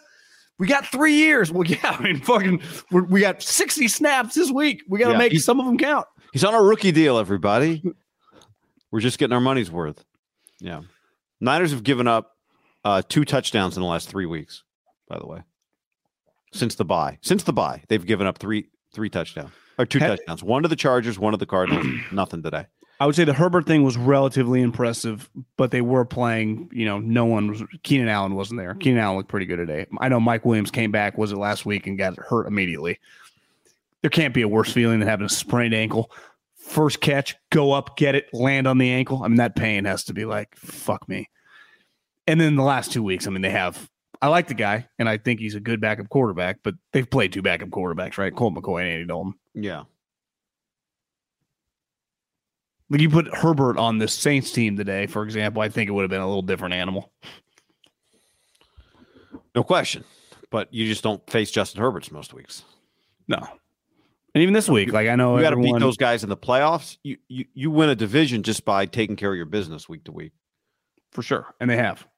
Complimentary football. Although their defense is more than, you go back and forth, and some games we react. The Chiefs game, you react to D'Amico Ryans, but I mean, what you started to. Well, I was just going to say, a lot of air right there. Well, it's weird because today there was not much flow in the game, and it just was a pretty ugly game to watch from a football standpoint relative to some of the other games, a lot of action. But I was just thinking, like, if you're an NFL team and a good NFL team, if you cover, like, can it be a bad win? Like, the Niners were a pretty big favorite today, weren't they? Like 7.5 or 8 points, and it was 8. Yeah, might have got to 9. Like, they covered. So if I told you to coming into this game they were going to cover, you'd be like, that's going to be hard for it to be more. You'd be like, it's probably a pretty good looking win, right? But like 29-17 is a different type of cover than 13-0. I agree. But there was a stretch in the second quarter, and it flowed right into the third quarter. There was no flow. And I get it. Maybe a guy commits a penalty, but holy shit, there were penalties. I mean, how many plays a day were like, we got multiple flags, one on the offense, one on the defense offsetting. We got 2 on the offense. It's like, oh my God, stop calling penalties. Let the game just happen. Yeah. I'm just pulling up how many. The flow of the game was several were declined. Did you think the Kittle hold was a lock hold? No, I didn't think it was a hold. Then there were back-to-back penalties where Kyle loses his shit on that one. Yeah. Then the Saints commit one 2-3 plays later. Dennis is doing the same thing. Kyle, what the fuck? Like, was that the PI? Yeah. Kind of weak call. Terrible. Jimmy Garoppolo, 3rd time this year, he's gone over 30 pass attempts. He did have one game with exactly 30 pass attempts. But 3rd time he's gone over 30 pass attempts, and going over 30 pass attempts so far this year had not been a great sign for the 49ers. Coming into the Saints game, they were 0-2 in which games in which Garoppolo had to go over 30. He had 37 pass attempts against Kansas City in a 21-point loss. And he had 41 pass attempts to Atlanta against Atlanta in a 14-point loss. So today, 37 pass attempts, a lot of pass attempts to score 13 points. And it's historically not the 49ers recipe, but I don't know. Maybe they just felt like they just weren't going to be, maybe they came in with a lot of respect for the Saints run defense and did not feel like they were going to be able to run the ball on Sunday, because it did seem like it was part of their plan. It did not feel like it was a reaction to the game so much as it was part of their plan to throw the ball a lot. Well, I think early on in the game, you could tell it was going to be hard to run the ball. So you spread them out a little bit. Like, to me, part of the problem was not, me, I'm cool with, I would spread the fucking teams out. I don't care who you're playing, because your advantage, when your fourth receiving option is number 15, like, you have advantages. 11 is really good. I mean, Brandon Ayuk is a high-end player right now. I'd say he's better than the numbers every week at this point, right? He doesn't get the ball for as good as he is. I don't think. I totally agree. And I have no problem doing that. Their problem today is the Saints defensive line was getting after their offensive line's ass. It felt like those defensive tackles they were causing a lot of havoc inside because they were coming right on Jimmy's face. Jimmy was getting peppered. Yeah. I thought about halfway through the game, like, God, Jimmy's taking some hits. Is Jimmy going to die? That face Jimmy made when he rolled out and 97 leaped, which you got to call the penalty, but the guy's 350 pounds or whatever in the middle of the air. Like, he's supposed to fly away. Like, I feel somewhat sympathy for, like, there's nothing he can really do. Do you think he was holding his knee as much as just the power of the helmet hitting his shin? Can you imagine? Have you ever bumped in a shin in a wall? Can you imagine the pain? Oh, I mean, maybe both. I think it's part of it's you're probably just scared, right? You just know the force of what just happened could have been really bad, and you're unsure of how bad it is. Yeah, luckily it connected in the air, right? Not like with his knee in the ground, because his knee's in the ground, it's over. Yeah, that's a good point. I immediately started thinking about if you are a big, stretching guy, you immediately thank your trainer for stretching you on a play like that, for maybe making sure that your knee doesn't just snap sideways. Because you start wondering, like, how long till Trey can, especially just for the game. Part of it was just the game. Like, if Brock Purdy has to come into this game, Jimmy threw almost a pick six. That got called back because of penalty. High effort on Jimmy to get over there, though. He sprinted his ass off. He did, and then there was a penalty, and it was fine. But I do think a little ticky tack, I'd say. Yeah, is the guy that did Chris Harris pick that off? Did he hold and then he dropped down? He just committed a bunch of stupid penalties today. Gotcha. He's old. The late hit on Juwan Jennings, that was stupid, and then the hold on Juwan Jennings. So. I thought it was the same Jimmy game. It was fine. He pick six is the worst passing along. A guy hit a guy in stride. You're right. You've kind of avoided that play. Now you had the that he got away with. Was that on the goal line? No, that was in like the middle of the field where Kyle Juszczyk turned into like Laird Hamilton's wife. He flew up there and he hit that spike like he was playing Misty May to win the Olympic gold. He went woof. And even then, it's still kind of bounced and almost. Gabby? Is that whoever Laird's wife is? I think it's Gabby, right? Misty and Gabby? Yeah, I don't know. No, Misty's partner is she went to Tom Brady's high school, Sarah High School. Again, I don't know what I'm talking about here. No, you're on point. You're not saying anything wrong. I'm just trying to remember. Gabby Reese, I think, is Laird. And then May, and what's her playing partner's name? From Jay Sarah. Kerry Walsh Jennings. Yep, there we go. See? It was fine. It was the same game. He's gonna, you know what? Because when he threw that pick, I thought, oh, here we go. And then I thought, people throw interceptions. He just hasn't really lately, right? The one that Juszczyk spiked, Johnny hasn't thrown a pick since the Chiefs game. As he's getting hit, he's closing his eyes. The ball goes kind of lower, perfect skip, like a golf ball off a rock, and just elevates so high. I mean, the Niners, that was as instinctive of a play by Juszczyk as you're going to see. He saw that thing, and he went with a fucking backward hand to spike that with all his might. He swung so hard, he's lucky he didn't hit his hand on a helmet and break his fingers. Again, a couple other Garoppolo plays because it feels like he's really comfortable. I'm not saying he was great today or any different today. I'm just saying he looks comfortable trying some stuff. And when Kyle's calling a bunch of, Kyle's letting him do, like Kyle is acting comfortable with Garoppolo right now. Well, guy, you can't run you couldn't run the ball. He's going down and somehow throws the football to Elijah Mitchell near the sideline. He know that guy was there, or was that a guess? I think he knew he was there. I do, but that was a risky play.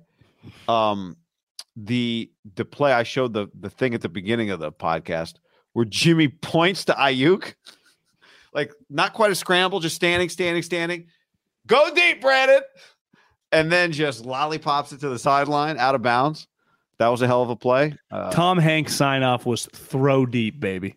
Throw deep, baby, which is what Jimmy was calling a shot here. Yeah.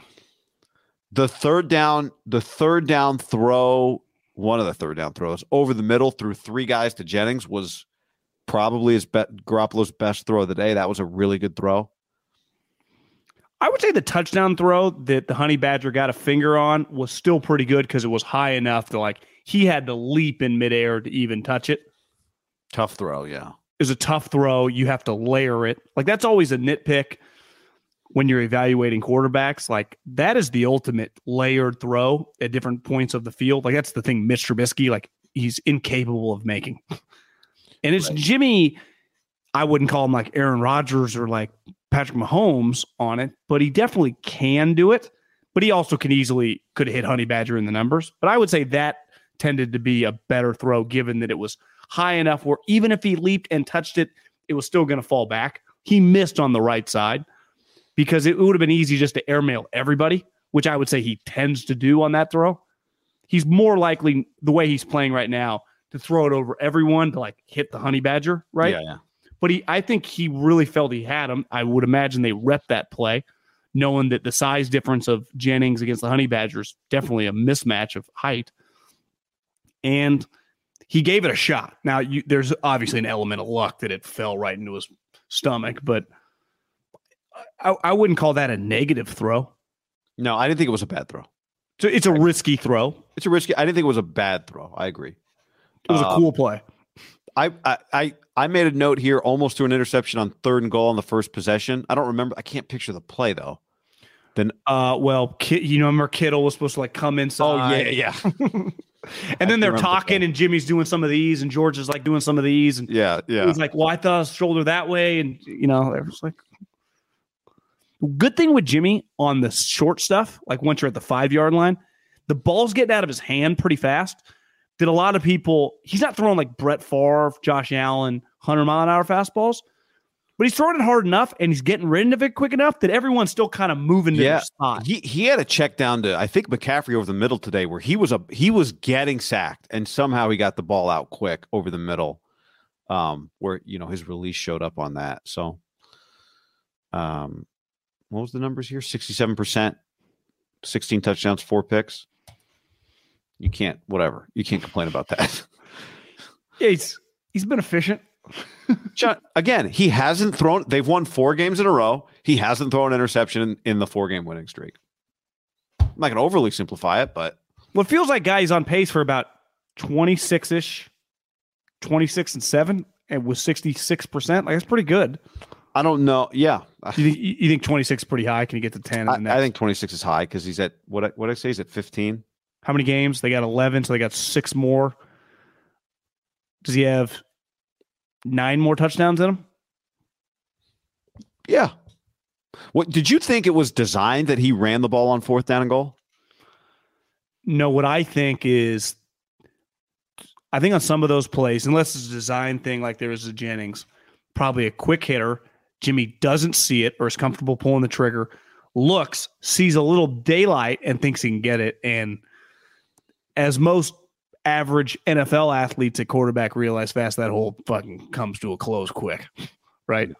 I bet when he looks, he's like, I think I get this. And then all of a sudden, one dude sheds, and it's like, there is no daylight. A linebacker takes 3 steps. Like, there's a reason you run a 4.5. Well, you're not that much slower at 4.6. Like, you're covering a lot of ground. And also, you need to pick up 2 or 3 yards, but you got to run 5 yards to get to the point where you're 3 yards away, right? It's a long way to go. Yeah. And your momentum's going back, then you go forward. I think he's kind of got it before. I think he got ambitious there. Maybe you saw the Darnold play earlier in the day when he rolled in. He was hoping he could just do like a barrel roll. Albert says on the stream that Juice slipped on that play, and so Jimmy took off. Check the tape. Everybody in your crew identifies as either Big Mac Burger, McNuggets, or McCrispy Sandwich. But you're the Filet-O-Fish Sandwich all day. That crispy fish, that savory tartar sauce, that melty cheese, that pillowy bun. Yeah, you get it. Every time. And if you love the Filet-O-Fish, right now you can catch 2 of the classics you love for just $6. Limited time only. Price and participation may vary. Cannot be combined with any other offer. Single item at regular price. Ba-da-ba-ba-ba. I think for the most part, what he's doing probably more consistently than he's done in the past. There were some plays today, like he threw to Juice out of the backfield. It was pretty clear there was a guy right on Juice, but it's like, I'm just going to take the completion. I'm not going to force things. See a guy go with it. Like, I'm not, he's like a golfer that is just kind of playing shot by shot, but he's not like, I'm going to hit a draw here. I'm going to hit a fade here. I'm going to try to hit it over the tree here. It's like, I'm just going to keep this thing in the fairway, keep it on the green. Like, I'm not, like, I'm just playing this slow and steady. I'm not going to pump 4 balls out of bounds, which I would say in the past, he has been more likely to, like, God, he just had a day where he hit 7 balls out of bounds. I think one of the fundamental problems is that he's not going to make a ton of plays out of. He doesn't ad-lib. Right. But he actually does a little. He has been ad-libbing a little bit with some success. The touchdown to McCaffrey against the Rams being an example. But I think he's done one thing he does really well. He will hang if he can get protection, he hangs and hangs and hangs and gets rid of the ball quickly. Not scared. But one of the main problems is just he's not going to hit 100% of this plays that you scheme wide ass open. He's just going to miss those sometimes. So you have to scheme up. If you want to hit 2 or 3 of them, you got to scheme 4 or 5 of them in a given game, right? And if it's a 1-score game, it's the Super Bowl. It's today's a 1-score game, and you got to hit McCaffrey open down the sideline. He just might. You can't bank on hitting that play. Does Kyle tell his dad to, like, Mike or Dad, Coach? I can't tell anyone this, Coach, but I've kept track and I've schemed 75 plays the last 2 years of running backs out of the backfield on a slow safety or a linebacker or tight end that has a guy by 4 fucking steps or Juice. That if we just hit 30% of them, we've missed 98% of them. 100%. He has that stat. We have left 17 touchdowns on the field or whatever the number is. They have. And, every quarterback misses like, could have missed that wide receiver. These are specific plays to a wheel route, to a delay on a tight end with the guy wide open running straight. Not like Ayuk's open on this play, Jimmy missed him. No, this play was specifically schemed. Even Sanchez like, yeah, they had that one dialed up. I wonder if they shouldn't practice it during the week. Like, does Jimmy get too amped when he sees it happening? I don't know. But even if it didn't hit in practice, if you're Kyle, how do you not call it when you know it's going to be open? Yeah, it's just, again, he lacks the touch on those over the top throws. He just does. Even though he can throw his ball, he just lacks it. It just those a beautiful spiral. Yeah, this is maybe Christian wasn't running as fast today. I don't know. Well, I think there is, and this is what gets debated a lot going into the draft when you're just talking about these prospects, right? There's like the character and the wiring and all that stuff. Clearly, Jimmy has all that stuff going for him, right? The teammate and everyone loves. And then there's just some like specific skills as a player. Like you're going to have to do some specific skills. Like Jimmy gets rid of the ball quick, right? You got a great release. That's the Niners. Kyle would probably give like a toe to have Trey have that release like that quick, that smooth. I would say, is he the most natural? I think Derek deals with this too. Touch is not really their thing. Doesn't mean they don't make touch throws. I don't think it comes innately to them. Talk about Caleb Williams. I think it becomes Bryce Young. Like those two guys, it's like these guys have been making touch throws since they were little tiny guys. And their feel playing quarterback, part of their confidence, and I think Mahomes is this too, as ad-libbers, is because they feel when the ball leaves their hand ad-libbing, it's like the fucking pinpoint accuracy I have on the shot. It's like it's going to, more often than not, it's going to be in the vicinity of where I want it to go. Right back to the golf analogy, like Tiger Woods pulled historic shots out of his ass because he knew he could pull it off. I think Jimmy's kind of hesitant to do it because he's not always comfortable.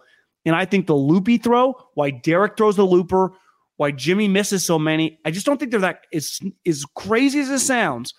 They're probably not, and they would never admit this to anyone, maybe to their position coach, but even then, probably not, because you want those plays called. They're not that comfortable making the throw. Doesn't like, and Derek and Jimmy are good examples of like Trubisky cannot do it. Like maybe like 1 out of 10. Like they can do it, but you only get a couple true options in a game, and it's kind of a coin flip. It feels like when they throw it. Yep. I really believe that Jimmy should kind of implement a little loopier ball, like the one you said he hit Dwelly or Croft on. Just because if you just complete that and he catches, he gets tackled. Isn't that way better than the fucking overthrow? Well, yeah. Yeah. But also, being open on some of these plays, Croft was open, I think, on that play that we were talking about. Wide ass open. You loop that one to McCaffrey today, it might not be a catch. It's just beating a guy by 4 yards is wide open in the NFL, but he can recover very quickly if the throw's not good. And the safety could take, for sure. That's a tougher, you're right. They're different throws.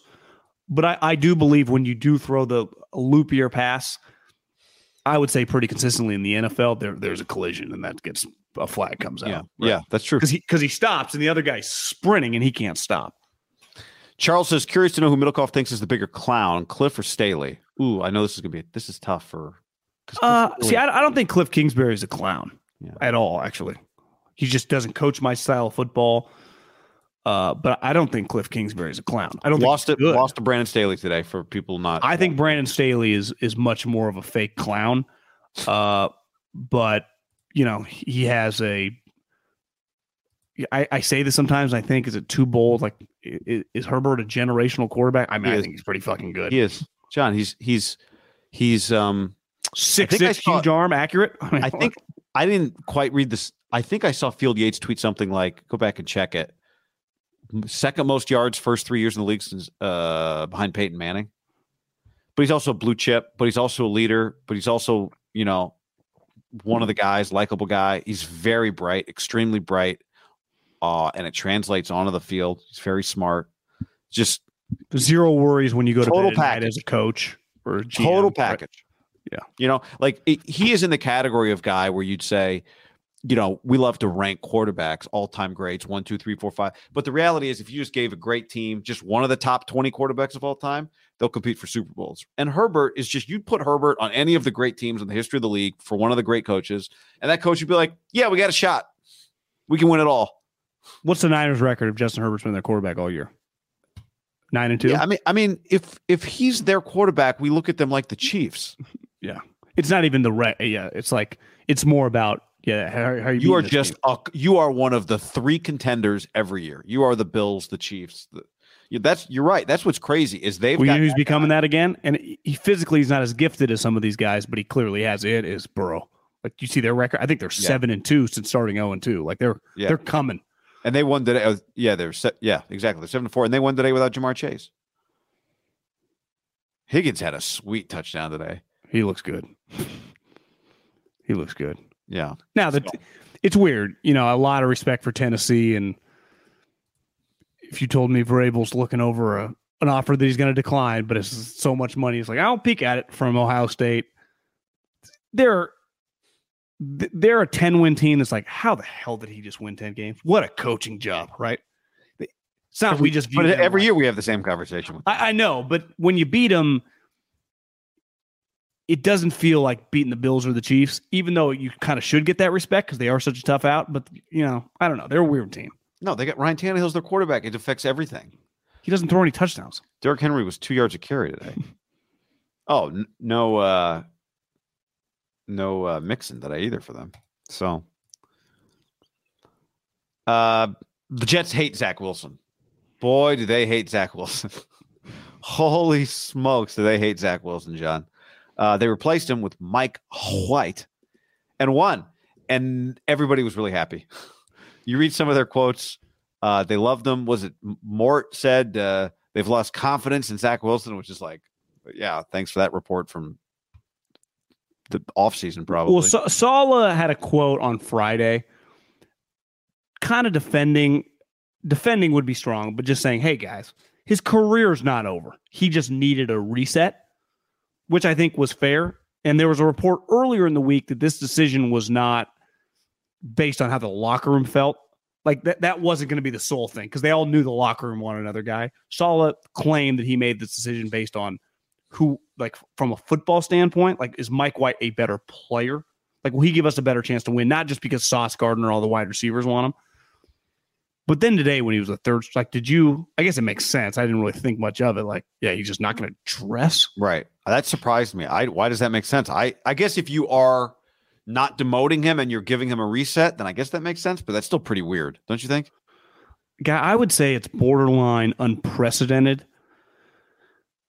to be the second pick in the draft, be just the lock starter, and then by the middle of your second year, lose your job and be the third string quarterback immediately. It'd be one thing, right? If you're kind of banged up, like he just needs a week, we're going to give him kind of like they did with Tua, kind of going back and forth, but he was injured last year and then he just became the job. This Rosen, yeah, but his team sucked. To me, part of it's like your team's good, so you're kind of having to make legitimate football decisions, right? Yeah, trying to win games. I feel like his career's over with the Jets. The players, once they won this game, they didn't even have to hide it. Like you text me, like what backup quarterback was more beloved when they came in, Mike White or Jimmy Garoppolo? Clearly, Jimmy Garoppolo. Whoa. He was pretty well. It's not debatable. He was well liked, gave the team a boost, and it was the story speaks for themselves. And Trey Lance much more liked clearly than Zach Wilson. Wilson. They don't have it wasn't even an anti-Trey Lance thing, beside maybe one player on offense. This one is not even debatable. I feel they hate this fucking guy. Well, I saw last week. Did you see Elijah Moore said he went to the ball and said, "I love you because I'm going to see you again. Don't forget me." Elijah Moore's a character, man. Well, do you think he lost where he was so mad is because he hated playing with this guy he didn't think could play? Is there part of it that way? I think part of it, I gave you the stat last week. He throws the ball away a ton. And I think there are a couple quarterbacks who throw the ball away a lot, in part because you get credit. Some people give you credit for throwing the ball away. But what you're doing is throwing away possessions. Like throwing the ball away when there's nothing to do is one thing, but throwing it away in a spot where somebody else would make a play is a problem. And Zach Wilson he just throws it away out of bounds a lot, like way more than anybody else. It's a weird stat for a guy who's supposed to be a playmaker, right?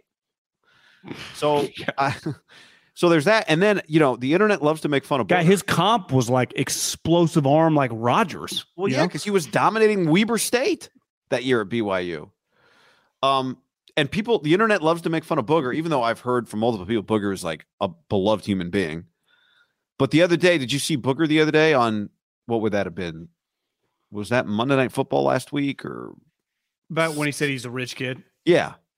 And I saw, but like Portnoy retweeted, it was like, what's wrong? Rich kids can't have work ethics, Well, Booger's not saying rich kids can't have work ethics. Booger's not saying every rich kid. He did say, though, I'd rather have my quarterback be a poor kid, I think. That's what he said. Yeah, which, again, like, there's probably some internal NFL. You've been in NFL like scouting meetings. I bet that's been said in NFL scouting meetings. Now a quarterback, I would say.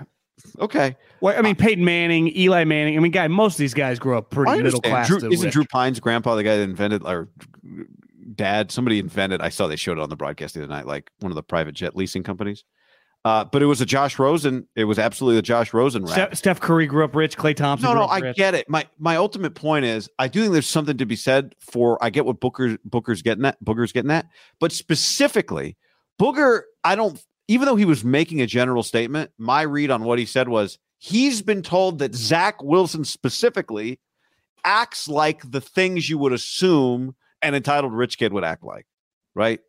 Like that to me is what he was saying. He wasn't saying, even though he said, rich kids, that can be dangerous. I think what he's saying is this guy acts this way, and they think it's partly because of how he was raised. That's what he was saying. I thought somebody told him that. I think somebody on the Jets told him that. I saw someone was like, his fucking uncle's a rich one. It's not even his family's money. It's like, I text someone today, and the word they brought back was pampered. And this is the number one thing I learned in the NFL. You have to treat every player individually, right? Some kids come from money and kick ass and take names. Some kids come from money and are fucking losers, like this guy I think clearly is. Some kids come from dirt, right? Nothing, and give everything they have and become pillars of your team. Some guys come from nothing and are just kind of shitheads, right? Every guy has their own thing. This guy's problem is clearly people don't like him. And whether that's a rich guy thing, whether that's an entitled thing, whether that's back to what I said about Jimmy, some fundamental flaws in his game. Like, is he actually not that accurate? Like you said, or some of the throws, like, what did he actually look like the previous 2 years when they were playing real teams? The hype wasn't there, right? He's got some fundamental flaws in his game on top of his mentality. Like, is it purely the rich thing? I know what you're saying. And I agree. Booger was told that that's the way he's talked about, Yeah. But I think he just purely sucks, like at football. I saw Richard Sherman say this like last week. He's just terrible. Like he's just an awful player. By every metric, he's the worst quarterback. So whether he was rich or poor, if you're just playing like that, like Jamarcus Russell, I think came from nothing. I saw someone forwarded me a DM broke down their stats through like a year and a half, like kind of identical. Like he's just a terrible player. So then you factor in, like, if you're a terrible player and guys like you, it's like, I'll ride with you a little bit. Clearly the guys don't like him. And in a locker room, they're rich guys, they're poor guys. Now, technically everyone in the locker room has money now, but you know what I mean? Like the way some people, even with their money, are cheap. Some people are fucking frivolous. Some people are all. Well, did you see Micah Parsons the other day? What he said? Like he won't. He said something like if I see, like, so he won't pay more than like $2 for soda. He's like, they brought me a soda. It was $4. I sent it back. Yeah. See, but here's the thing: if you're in the Cowboy locker room, like Zeke gets along with Zach Martin, who gets along with Tony. It's like guys just get along, right? The Niners guys, it's all kind of get along. This kid clearly was not well liked. One thing I had heard a long time ago is he was bad in OTAs. He clearly was bad this season. Part of it is just if you're on the team and you start going, God damn, we got some fucking dudes now. Like our team's, and this guy just sucks. And then you don't really like him. We've all worked with people that if you don't like them and you don't think they're good, how do you take them seriously? I think he just gets to that, like the money part. Because at the end of the day, like every guy he's dealing with now has cash. So like ultimately his background from a player to player standpoint, like it's probably more from a coach to player standpoint. But like, did Elijah Mitchell not like him because he grew up some rich kid in Salt Lake City? Or is it like, I think this guy sucks and I think he's kind of a D-bag? Right? Yeah. Am I mixing my guys up? Mitchell, Elijah Moore, and Garrett Wilson, who looks pretty sweet.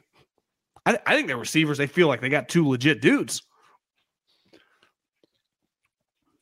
I mean, guy, they were all talking shit about him. Defense, offense. It can't be that it's just he sucks. Like he's got to be just a douche. That's the way it feels. Douche. But I guess my thing though, where you grow up, having worked in the NFL, having just lived life, like I've met cool guys. I don't think where you come from determines how you are.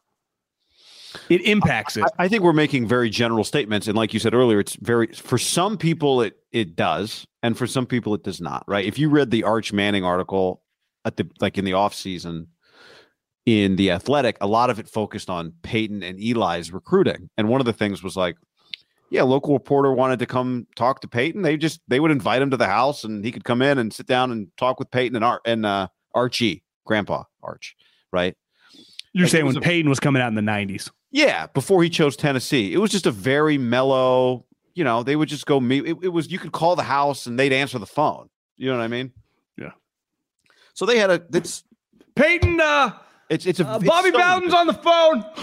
But I do think like the Rosen, well, not just Bobby Bowden, it'd be like, Plaschke's on the phone. Or some whoever. The Plaschke of the South. Skip Bayless is on the phone. Feinbaum. But like the Rosen thing was like, is there something that happens where you don't try as hard? Remember the Bears guy that got fired for whatever he said about he made a comment like basically saying like I like poor football players because they're desperate, so they really play hard or whatever. His comment we want PhD. Yeah, poor hungry, desperate. Yeah. Right? And I think he screwed it up. It's poor, hungry, and determined. I always thought, right, like driven, like desperate. Yeah, but he got fired. Whatever. You can be driven if you're poor. You can be driven if you're rich. I agree. I'm agreeing with you. It's not predetermined. But I just remember, like with Rosen, part of it was like, well, does he really need this? Is he really working that hard at it? And I don't know. Maybe that's why he failed. Maybe it's not.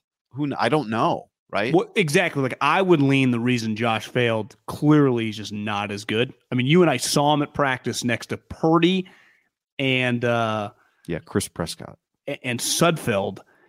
And it was pretty clear he was the worst of the group. Just throwing footballs with just random quarterbacks, not even Trey Lance or Jimmy Garoppolo, just random backups and third strings. And he looked bad, right? Yeah. Question on the stream: who's the leading NFC passer next year? I guess because Brady is right now. Cousins? Yeah, Brady again? He'd be a good bet. Who? Cousins or Brady? Cousins. I mean, I would imagine Cousins up there right now, right? Cousins is second to Brady right now. Yeah. It's not inconceivable the way the Brady's going. I mean, couldn't Cousins lead it by the end of the year? Sure. Brian Robinson said a friend has a big hat company. If you want a big hat, let me know. Just if you didn't see the photo, if you're watching, you can see it. But if you didn't see it, just type in Brian Robinson hat on Twitter. He was the guy who shot, correct? That's correct. Many men. What do you think of the? He came out to that song too. It's pretty good. When he came back, they ran him out. He played Many Men. Jack Del Rio and Ron Rivera, man. It looked like it was getting ugly early, and they fucking battled back. They play the Giants. They have what's their record right now? Giants. They play the Niners, so they're 7-5 right now, and they play the Giants twice coming up with a bye. So they're going to play the Niners. Let's just say they split with the Giants at 8-6. They're going to play the Giants. Then they're going to have a bye before they play the Giants. I kept going. How do you get 8-6? You're assuming a split. I'm just saying that's my prediction is they'll split with the Giants. John, they're going to play the Giants. Then they're going to start watching tape on the Niners during the bye week. Then the Giants week, they'll probably watch more Niners tape. Then they'll play the Giants. Then they'll prep for the Niners. They're going to have 2.5 weeks of Niners prep by the time they get to that game because they're playing the same team twice in a row. Did you see the unveiling of the Sean Taylor? Oh, did I? Do you think it's that egregious? Like, was it? I think it's pretty egregious. Yes, I do. Did they tell everyone that he was getting like a statue? I think they said that like a memorial or something like that. Gotcha. And then you just do a wire. So I watched the video. If you watch, like I just put myself in the moment where they got this big curtain hanging over it. They pull the curtain, and somebody pointed out like, all right, they got Reebok pants. Nike jersey, Adidas shoes. Like it's not even. They didn't even make it like him. They didn't put any of the tape on the face mask. It's just a mannequin with a jersey that happens to have his number on it. I'm pretty sure too. Like some of his ex teammates were all standing right there. It looked like Clinton Portis was like in the front row, and they just kind of looked like. I think it was everybody's reaction was like, "What?" I think he's wearing soccer cleats. Somebody pointed out it was just like some Adidas Sambas or whatever. I did think it was. I know everyone just piles on, but remember they did something pretty weak last year. See, I didn't follow it that closely. It's hard to tell when it comes to the Commanders, right? And Dan, that it's like I wasn't following the story that closely. And then when I really looked and saw the wire as the human, I realized, I could see what people were saying. It just looked like it. They put no effort in, and they're just picking the one thing in their organization's history that gets positive coverage. And they keep trying to ride the Sean Taylor thing, and I can't even remember what they did. Remember they did like they put the Jackson Mahomes dance on it. Yeah, take a selfie on it or some shit. Didn't they do the red rope kind of around it? And Mahomes, I can't quite remember that wasn't necessarily on them. That would have been on minute. Jackson. I just remember whatever they did last time, like spray painted it. Like Dan barely said hi to his parent, or something. I don't know. I did think, even though I love like you to when the internet hates something, makes fun of it, to be like, you shut up. I thought it was pretty weak. Like you can't say we're going to have this thing for him. And then it's just a wire. It's not personal at all. It was zero personal. Nothing. Low effort. Yeah, Part of like in the NFL, right? It's not like Ron Rivera and Del Rio and the GM have to deal. Like, you have employees that can be like, hey, let's get the statue made, or let's get like a legit mannequin that's, concrete. I don't know. I mean, I'm not in that business, but you have people that do this stuff, right? You have, I would imagine, an NFL team, non-football front office, I don't know, 75 to 150 employees. I mean, you have a lot of bodies. Yeah. Raiders, maybe Washington football team has less, but I think what's offensive to people about it, or like what I would be offended by if I was his family, is like, you're using us. I think you're using us. Well, they are. Right? You're not even, and you get, like coaches say, you get what you emphasize, and they're pretending to emphasize his life, but they're not actually. Yeah. They're not actually doing that. God, so much of Jim Harbaugh. Oh, I mean, I think that's one of the stories of the weekend is he's back. I was thinking about it today. Jim Harbaugh has been one of the most important figures in the sport of football. I was going to say since he took over the Niners, but really going back to when he took on, like, from the "What's Your Deal, Bro" game on, whatever year that. What year was that? Pete Carroll, like 07 or 08. So yeah, we're talking about 15 years now. Jim Harbaugh has been one of the most important figures in the sport of football. Well, I'm pretty sure he beat Pete Carroll his first season, right? It's like a 42-point underdog or 40. Yeah, so that wouldn't have been like year 3. So I'm pretty sure that was year 1. Jim came on the scene. What's your deal, bro? Running up the score. It's like, Pete, you can't run up the score when you're 41-point underdog, buddy. I'm sorry. But Pete, remember, at the time, was kind of untouchable, wasn't used to getting fucking shoved around, especially by a shitty program. And Jim came. It did get kind of weird. And I do wonder if it's more of a reflection of the program than it was truly of Jim. Now, he kept rolling out shittier quarterbacks, and they clearly didn't have quite the talent. He was also going up against Urban Meyer. And remember, when he got there, D'Antonio was undefeated against Michigan. Who? Urban. Remember, Michigan State, when he first got there, was kind of rolling. Remember, they had gone to a Rose Bowl. Like, they had the best couple years in the history of their program, and struggled against them, and obviously struggled against Ohio State. But it feels like these last, like, even 3 years, and definitely these last 2, if you just watch him play, it feels a little more Harbaugh-esque team. Just the way they're playing. They have a quarterback who can make plays, but he's not like riding him like Secretariat. Even yesterday, he made some plays kind of out of his ass, broken plays, or the guys were wide open. But ultimately, they won that game when they started running it down your throat. Like, we were a tougher than you game.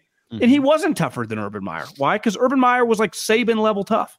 And the one thing I would give Urban over Jim is Urban probably is a top 2 or 3 recruiter of all time. Like Bobby Bowden, Jimmy Johnson, Urban Meyer. I mean, it's Nick Saban. Like, he's on the list of top 5 all-time recruiters in college football.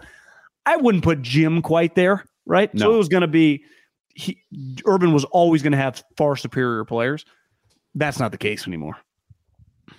To me, like, Ryan Day is a quarterback wide receiver team. And other than that, it's like... It was Harbaugh last year that said some people are born on third and think they hit a triple, and he's backed it up now, right? Is he wrong about that statement? Well, I don't know what Ryan Day thinks, right? I mean, he's talking. That's a personal statement to make about Ryan Day. I think it's less about the individual and go, what coach kind of comes out of nowhere and gets handed Ohio State, right? Like, even me, to get this Michigan job, look at what I had to do. Just from a coaching perspective. I coached at San Diego. That was my first job. Yeah, head coaching job. You fucking were Chip Kelly's New Hampshire quarterback. You were a quarterback coach for a couple years, and all of a sudden, Urban Meyer heart attacks, and you're just the head coach at Ohio State. Like, most Ryan Days don't take over Alabama, Ohio State, USC, right? It's just not usually the case. Niners QB coach, don't forget. Well, yeah, Niners quarterback coach. And I've heard people like the guy. I don't like him as a coach. Now, he's 45-5. He does win a lot of games. Sure, but in the history of football, there is one game. There are some rivalries where your career is determined by that game, and beating Michigan gets you extensions, and losing to Michigan gets you fired. Did you see the stats? The last time Michigan beat Ohio State at Columbus, what was going on? No, what was it? Like Jim Harbaugh was on the San Diego Chargers. The last time they won at the Horseshoe was 2000. Hadn't won since 2000 there. God. CJ Stroud, not alive. So you just start seeing these things. It's like sunny day too. It wasn't, remember last year was like cold and you're like, okay, you lose on the road. What was the final score? 45-22? Yeah, 23? ass kicking. Because as the game's unfolding, you're like, well, loser of this game still might have an outside shot if things go their way to get to the college football playoff, but not Ohio State's not going to the playoff. No. After that, So can Michigan lose this week and still go? It depends what happens. Like, does LSU win the SEC title? Does I don't has it happened before? I mean, yeah, I guess they could. It'd be a bad loss. Their resume is not. I mean, they beat Ohio State. That's great. But they have one of the worst strength schedules in the country, I think. Yeah, the Big Ten, it's not good. No. From that standpoint. So, SC wins, they're in. Georgia wins, they're in. Georgia's in, probably win or loss, right? Probably, right? Because that'd be their first loss. TCU wins, they're in. Would a one-loss Michigan who loses its title game get in over an undefeated TCU? No, TCU's getting in. Clemson's out.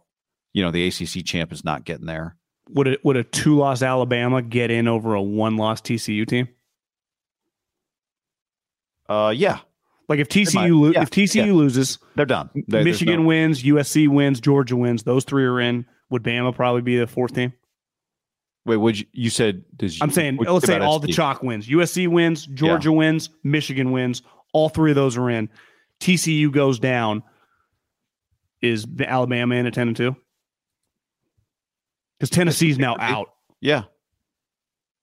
Feels like I saw Kevin Clark had a good tweet yesterday. Like, wouldn't it be crazy if Georgia's reward for winning the SEC is a first-round game with Alabama? I just saw someone say today, like, they're a lot more alive than people realize. The 10-2 Alabama team, given just all the way it all shaped out. Because Clemson's dead. The Pac-12 only has one option, right? Right. It's basically, who does TCU play? Kansas State, I think. Who's been sneaky pretty good this year. Yeah. I'm rooting for Kansas State. I mean, Alabama would get in over. Yeah, they get in over Ohio State just because the resume is better. Yeah, that's what you're saying. Yeah, because like right now in the 8, because Ohio State's a 1-loss, Alabama's a 2-loss. That'd be kind of crazy. I think the way losing by 20 plus points when Alabama would be like lost on a last second field goal and a last second 2-pointer, right? Yeah. And Alabama, Tennessee would be like, well, we're a 2-loss and we beat them. Your starting quarterback towards ACL. Absolutely. Yep. Good. Because isn't that the NCAA tournament does that? Like when you lose a star player, they can knock you down. Which makes sense. You're not that team. Anyway, you're not that guy. You're not that guy, pal. That game did 17 million viewers, most ever for a regular season game on Fox. Most watched regular season college football game on any network since 2011. 17 million people. Do you think part of a game like this, we used to have this a lot when we were kids, is like, and even through our younger life, like in college, like the Yankees, Red Sox, and the Cowboys, 49ers, some of the Niners, like when there's a buildup year in, year out, and then it kind of flips and both teams have won, and it just feels like anyone can win the game. And obviously they're both undefeated, kind of the perfect storm, right? Perfect storm. Only the third time since 1901 that two 11-0 teams played each other in the regular season. In the history of the sport? Third time. Okay, so it's, and you're basically what, 2-3 or 3-4 or whatever the rankings are. They were 2-3, yeah. Yeah. And it's, you could argue. Don't you think Jim added to it last year by winning that game? Jim has added to it so much by winning the game, but then you're going there. And then I think also, is it the greatest rivalry in college football? Is it the greatest rivalry in college sports? Yeah, it felt that way watching it. I think the fact that it's in the Midwest, really, like the SEC's got great, everyone's got great rivalries, but it's in the middle of the country, I think really helps it. You know? Well, you know what's funny is guy that produces the 3 and Out podcast, Mike. He is a diehard Buckeye fan. He's grew up in Cleveland, and he's a big Browns fan and classic, roots for all those teams. And I was texting him. I was like, what's crazy is I've interviewed a couple Ohio State guys over the years, from Whitner to whoever, met some other guys. Like, every single one of them was a tough guy. And he's like, bro, have you just ever been to the state of Ohio? It's just like, it's a tough town. And part of it, like, ultimately Ryan Day, like, Urban was a tough guy. Jim Tressel was a buttoned up tough guy. The Cooper guy, tough guy. Like, their coaches have been tough guys. Like, Ryan Day's a Chip Kelly kind of Northeast elite. I mean, he's just kind of a softer offense. The way they play, I could just see Ohio State, like, they're not as dominant as they were under Urban. So it'd be one thing, like, listen, games changed a little bit, but they haven't been blowing people out. Their defense clearly isn't as good as it. He's clearly, I mean, if he would have got, I guess you're never safe. Who knows? But doesn't feel like he's going to get fired. But I guess we got to make it through a couple games, or a couple weeks to just feel that out. Because like Mike Vrabel would not, like, obviously if Ohio State, if you told everyone at Ohio State, including the AD, Mike Vrabel will take your job next week, they would do that in a heartbeat. He's not leaving the NFL for that job, right? You'd think? Because they could offer him like $150 million. I mean, so, well, I guess FedEx, he still owns the Titans. I mean, the Titans could pay Vrabel a lot of money too. They're building a new stadium. They can't afford to fuck around, right? Tennessee. The FedEx guy doesn't own. I think the owner of the Titans is Amy something, right? Arthur Smith's dad has nothing to do with the Titans. He just sponsors them. Yeah, he just sponsors them. Okay. But anyway, the point is they're going to build a new stadium. Like, they can't. They could easily afford to pay Mike Vrabel $18 million a year. And if you're Mike, you're like, wait a second, I'm a pro guy. I'm good. I'm a pro guy. They could make him an offer like NBA max player, though. Ohio State could. Yeah. All it takes a couple boosters. I saw John Canzano wrote a thing about some Oregon fan that bought a $11,000 suite for the title game on Friday night when they were up by 21 points, and then Jonathan Smith came back and beat him. Before I talk about that game, I want to make one more point. Who pays for Lincoln's $120 million? Boosters or the Pac-12? Like, where do they get the money? Boosters, I think. Oh. I mean, the school, but I think people put up the money to guarantee it. Yeah, I don't know exactly how you manage the funds, because obviously the money comes from the school, but you donate money for. I would love to really find out, like, okay, the boot, because I've never really talked. Well, remember, to anyone, like, am I always good for every year? I got to chip in for this $9 million, $3 million. Well, I can see if I'm the booster, this is where I won't blame them for getting involved. Once that coach starts sucking, like, fuck you. Yeah, I think the deal with Lincoln, been on the show before, was the guy who was running for mayor of LA, who they let speak. He spoke at Lincoln's introductory press conference. Yeah. I think that guy put up a bunch of money. A real estate guy or something. He put up a bunch of money for it. To your point on what your guy said about tough guys because it's cold. But it's just a tough area of the country. It's a blue collar. I was having a conversation with the guy who was producing the FS1 games I did, a guy named Adam, who lives in Indianapolis. And he said there's a theory out there that most of the funny comedians come from cold places because it's just more miserable, right? Life is harder, and pain and suffering kind of is what comedy is actually kind of based on. That you don't really get a lot of warm weather. You don't get a lot of Florida. You don't get a lot of, you get Florida, Texas, Southern California. From San Diego, comedian. Yeah. You don't get a lot of, if you go down the list of guys, it's just, it's a lot of Northeast and Midwest cold places. Miami. Yeah. It's a lot of that. And then I start going down the list and like Googling names, and he was right. It's like a lot of guys are just from cold. You get like Spade is from Arizona, and you get whatever, some Southern comedians. But for the most part, the guys that you think are hilarious are from Boston and New York and Chicago. Just go Google it and tell me I'm wrong. Rick Caruso. Yeah, that's the guy that put up some money. Stat for friend of the show, Jonathan Smith, John. Did you see the stat I tweeted about Oregon State? Down 31-10. Did not throw a pass. The last 8.5 minutes of the third quarter or the entire fourth quarter, did not throw a pass. Came back from 21 down to beat Oregon. The only thing that sucks is that their stadium was in a rebuild and they didn't get to pack that thing. That would have been cool. It was like 29,000 people. That would have. I've heard it's very loud. I mean, 20, like you think about like 29,000 people is a lot of people. They can make a lot of noise, and it's bouncing off of because there was a thing, Kenny Dillingham, who just got the Arizona State job, I guess came down from the coach's booth to a meeting on the sideline and then ran back up to the coach's booth. Because it was easy to get down. Yeah. Was Bo banged up from the previous week? Is he just not right with his ankle? They kept talking about him being injured. Yeah, I mean, it's what happened to him in the Washington game. Yeah, the ankle or whatever. Yeah. So he's not quite as potent running around, even though they were up, like, what did you say, 31-10? It was, I flipped it on. I was like, oh, I'll stop paying attention. Then I just kind of had to come back and do something, and it was maybe 31-17, and they scored again. I'm like, okay, I got to fucking watch this thing. And then the meltdown was just, I mean, it's all-time meltdown? Yes, all-time meltdown. Why did he keep going for it on fourth down? So fourth and 1 from his own 29. I was 0 for 5 on fourth. Jeff Schwartz said he didn't hate it, but I thought a couple of them were. Did you say there was one early in the game that he went for it? He went there 4th and 3 down 10-7, could have tied the game, wearing like a jet sweep that didn't work. Yeah.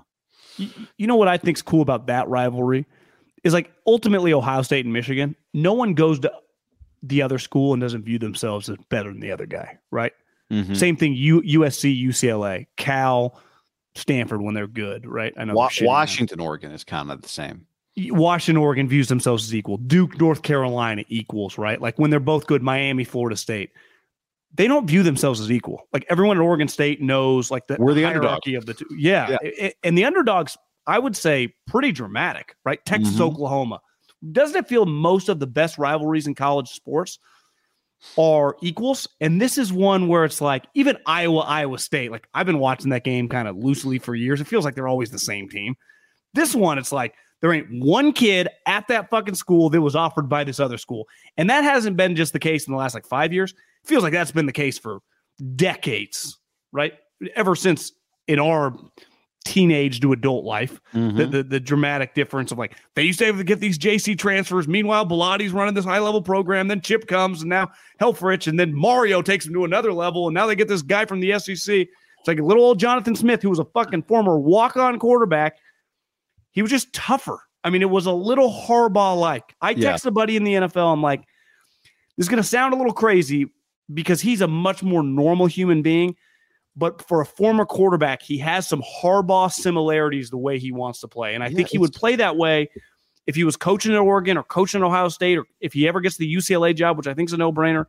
I think you see Leinart, Coward, like a bunch of people were like, because they've been, if you're from the West Coast, you know this guy, right? Right. Let alone he's from LA. He was a high level player. The other thing, Shannon. It's what we've talked about this for years. I think the most perfect coach is a QB guy who is a tough nosed, run the ball and play defense guy. That I think is would be my ideal coach if I was hiring a coach. I want a guy who can work with quarterbacks, but is actually a tough nosed, run the ball and play defense guy. And think how many coaches in football, college or pro, Power 5 or the NFL, can win with average to below quarterback play. To me, if you can do that, that's pretty impressive. Yeah, because Shanahan does it, Jonathan Smith does it, Harbaugh's done it forever. Most quarterback, you're just more often not going to get average to below quarterback play. He just went 9-3 and beat Oregon. He's got a chance to go 10-3. I mean, that's incredible. And think about this. I just looked at the schedule because I had kind of forgotten. I remember the USC game. They lost by 3. I'd forgotten they lost to Washington by 3 points. Could they have won that game? Yeah. All the year. And Washington might go to the Rose Bowl. If USC wins the Pac-12 championship game on Friday, Washington probably goes to the Rose Bowl because they'll be ranked higher than Utah. They'll be 10-2. Utah will have 4 losses. Who they play? Ohio State? Probably be UW Ohio State, which I think actually is kind of a good game. It's Ohio State, not Penn State, probably. I think it'll be Ohio State. Ohio State beat Penn State and has a better record. What was Penn State? I thought Penn State was 10-2 too, but I could be wrong. But Ohio State only has 1 loss. Good point. Yeah. It feels like they got 3. I know, that's the thing. It's like, CJ Stroud out of the Heisman race. That's what I'm saying. I was like, Ryan Day's got to go. And then I went to his Wikipedia. And he was like 45-4 because the game wasn't actually over yet. So I'm like, wait, he's 45-5? And he's definitely beat Jim several times. It's like, But the last 2 years are a pretty big indictment. Yeah. Because think about the Dante Whitners, all the former players that were, to me, Ohio State guy has always been a tough guy program. Like they have not been some sexy, scoring 40 for a long time. I think it's as simple as you had a lead on Michigan, right? Like as a program, you were ahead and they've caught up to you now. Now they beat you head to head 2 years in a row. They're going to go to the playoff and you won't. I think that's the thing. It's like when Urban left, Ohio State had a huge lead on Michigan. Yeah. And the gap is gone. Like if it was a race, they would have been they would have lapped him. I think that's why he is in trouble a little bit. Now, I saw somebody do the thing the other day. Like if the playoff had been, if the college football playoff had always been 12, Penn State would have gone like more times than anybody else. So once the playoff expands, you're still, and if Ohio State's just in the dance, they're going to have good enough players that they're going to have a shot. But maybe they won't. I mean, if they're physically not holding up against teams like Michigan and the SEC teams, maybe they won't. But this gets back to in Oregon last year. Toughness is created through your coach. Like ultimately, all those guys at Oregon State, clearly some of them showed up tough. He creates toughness. Jim creates toughness. Ryan and Chip Kelly do not create toughness. Now, when it's all on, they can score a lot of points. Like Ryan's probably a little more modern version. Now his quarterback's a better thrower than Chip's, but to me, they're carbon copies of each other. And I would say this, like it's Chip at 8-4 actually is a pretty good year at UCLA historically. Like Ryan at Ohio State, it naturally you're just talking to the top 100 guys just by being Ohio State. Like ultimately, Chip, the school he's at now, has to try a little bit. Like clearly Ryan Day tries, but he gets an in on all these guys because of the polo he wears. Like Jim Harbaugh is recruiting guys or Jonathan Smith is recruiting guys or they know what they're doing. Like, does Ryan Day really, or was he just born on third base? And everyone's acting like, I think Jim's strictly talking about, you got handed this behemoth. I think you're a fraud. And it's weird because again, Jim 45-5. It's helped Jim though. Jim needed it because he was getting his ass kicked. Yeah. Like like ideally, Jim, you talk up Ohio State and then you beat them. It makes you look better. Yeah. I just think that type coach though, against, remember who gave Chip Kelly a lot of trouble when they were humming? Is David Shaw and Jim Harbaugh. Mm-hmm. They used to beat them because they were more physical than them. Ryan Day and Chip Kelly, there's just a softness when that's your offense because that's who you practice against. It's not like they want to be soft, like they use the word soft. It's just when you practice that, well, what's your defense doing? Yeah. A lot of hitting, a lot of tackling. That to me is the question, big picture on Lincoln to win natties is like, are they going to get the right, like Ray Maluga, right? Are they going to get Myles Garrett? Yeah, I mean, I do think the thing with them, they don't stop the run, but they also they create a lot of turnovers, and generally soft teams don't create turnovers. I don't think that's just a theory I just came up with 8 seconds ago, right? They lead the nation in turnover margin. USC does get a lot of. Part of it is they take the ball away a lot with fumbles and interceptions. Caleb Williams plays fucking crazy football, but doesn't turn it over. It's incredible. Caleb Williams, sometimes the Heisman Trophy winner, and he's going to win the Heisman. Sometimes the Heisman Trophy winner is just like, all right, let's find the quarterback on the best team with the best numbers. When you watch him, as you have and I have all year, every single game he plays, he has 4 Heisman moments. He was absurd against Notre Dame. It was crazy. Do you feel like that was his most absurd game? And he's had a bunch of absurd games, but I do think that was his most absurd game. He had a couple 360s in the pocket, jumped over a guy, ran across, ran back. Did you see the one where he ran 82 yards? They tracked it. Is that the one where he kind of fell to his side at the end? And then went first down? Yeah. But was gassed. I think he's going to be. Do you think they could beat Michigan, though? If that's the playoff game, the 2-3? I mean, I think everyone's going to pick against SC. But they have that specific matchup, a physical game against clearly a pretty good defense. Yeah, I think they got a shot because they have him. They have him. I know. It just feels like a bad matchup for them. Yeah, well, Georgia would be there's a lot of bad matchups, but they have this guy that's going to come in. I think he's a better quarterback prospect than Trevor Lawrence was. I think he's I would tip like he's going to be one of the best number one picks to come in the league in the last 20 years. And there have been some really good ones. Like Stafford turned out to be a really good one. Carson Palmer turned out to be a really good one. But he is so freaking good. He's mini Mahomes, like at a time when everyone's comparing everybody to Mahomes. I think he's the closest thing. Well, I think then we got to root for them to lose in the first round to Michigan, because if he were to pull off some historic upset, win the Heisman, USC win the national title, you know what the media would be like? Sit it out. Does not have to play. Sit it out. It's like, don't you fucking losers want to watch this guy keep playing? Sit it out. So we got to root for him to lose. Yeah. Because I think that would be the perfect. They'd be the favorites to win it all. He'd have something to prove to win a natty. They will be the favorites to win it all the next year. Yeah, I mean, he'll be by far the Heisman favorite next year. Here's what I would root for. I'm rooting for Michigan to win the whole thing. Agreed. Harbaugh to hold it up. Yep. Michigan and USC to play in just a legendary game, but lose. USC to lose. USC to be the favorites. This guy to just have a historic year. USC wins it next year. Yeah, you really don't want whatever. Just give me. I don't want TCU Michigan round one. Like make TCU the 4 seed. I think it's pretty clear they would be the 4 seed. Don't you think? I don't know. I mean, USC's behind them right now. They're the 3 seed right now. Now USC will have a better win in their title game, right? I think it would be a little bit like how they used to do to Boise and TCU, make them always play each other in the BCS. Yeah. Like TCU will let you in, you're playing Georgia. See ya. Because that'd be a bad matchup it's a bad matchup for everybody. Georgia's a powerhouse. Anything else today? David Shaw retired when we were asleep. Oh, yeah. David Shaw resigned. You resigned. Saturday night. Friend of the show. I saw it. It was one of those. I got a text from our buddy Shane Vereen. He's like, David Shaw just resigned. I was pulling into the driveway at like 11:45 or no, 12:30. And my first reaction was I was shocked. And my second reaction was like, yeah, okay. I could see how he would reach that conclusion. It's been several years now where they just cannot. And they've tried. He reworked the entire offense this offseason. And he's made a lot of money. He's had a lot of success. Makes sense. If you had said to me, David Shaw is going to be done, what's going to happen? I wouldn't have guessed they're going to fire him, right? Like you said to me, do you think it was a firing by resignation? Maybe. He's only 50 years old. Yeah.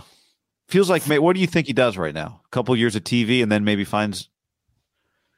I could see him just take a year and do like little TV here and there, but kind of just chill for a year. Can you just do the Chris Peterson and not come back? Because it's hard. Like, what job do you take after you've had that job? Chris is older than him, though, right? Chris is closer to 60 than he is 50. Yeah. David's 50 years old. The job in which he'd want a coach giving him a job even after a year off. What's crazy, though, is he's 96 and 54. But that number was so much better if you siphon out the last couple of years, right? Because he's gone 3-9 and 3-9. And even the year before the COVID seasons when so they basically 4-8, 3-9, 3-9. So he's really added some L's to that. Like I bet before, the first 11-2, 12-2, 11-3, 8-5, 12-2, 10-3, 9-5, 9-4. Yeah. I mean, he was turning down NFL people. I think the argument to hire him. He went to 3 Rose Bowls and won 2. He's got 2 Rose Bowl championships. It's pretty remarkable. Now, if you look at the 24/7 rankings, they've gotten good players. But I think you could really argue, especially the way it was headed, the way it's heading for Stanford, no NIL. Really, I mean, players can get on NIL, but there's no collective. The portal is a non-factor for them. In fact, it hurts them because getting into Stanford graduate school's hard, and so their players they just leave, but they don't get anybody in. They just lose a bunch of guys. Guy Pat Fitzgerald at Notre Dame, who was like the David Shaw of the Midwest, went 1-11 this year. I know. And he, like David, this guy interviews for NFL jobs. Could you argue that it's just impossible to win at these academic schools now? Well, but David has. That's the thing. I would argue, like, that would be the argument if you're David, right? If you're going to an NFL owner and you're like, look, I'm a very good CEO. I can hire you. Give me the money. I just was not operating with the same. I was playing a different game than everybody else. And historically, we have at Stanford. And the years that Harbaugh had and the years that I had, are an extreme outlier for Stanford football. And, what you're getting when you put me in a job where I'm playing with, the same deck as everybody else is the guy that was winning a bunch of football games before college football changed dramatically in the last several years. That would be part of his argument, right? I mean, I just can't. Before those guys started going to Rose Bowls, I just don't think they were going to many Rose Bowls, bro. Did you pull up Stanford football history or something? Yeah, I mean, the last Rose Bowl before David got there was 2000.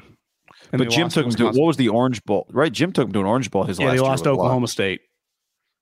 No, I thought Jim won a game, remember? And then Reese Davis or one of those guys asked him if he was leaving on the stage, and he acted like it was a crazy question, and then he left. You're right. Jim won. He beat Virginia Tech. Orange Bowl, which honestly might have been better than the Rose Bowl or not. Well, that's why I started thinking that. Like, was it? But it doesn't usually work that way.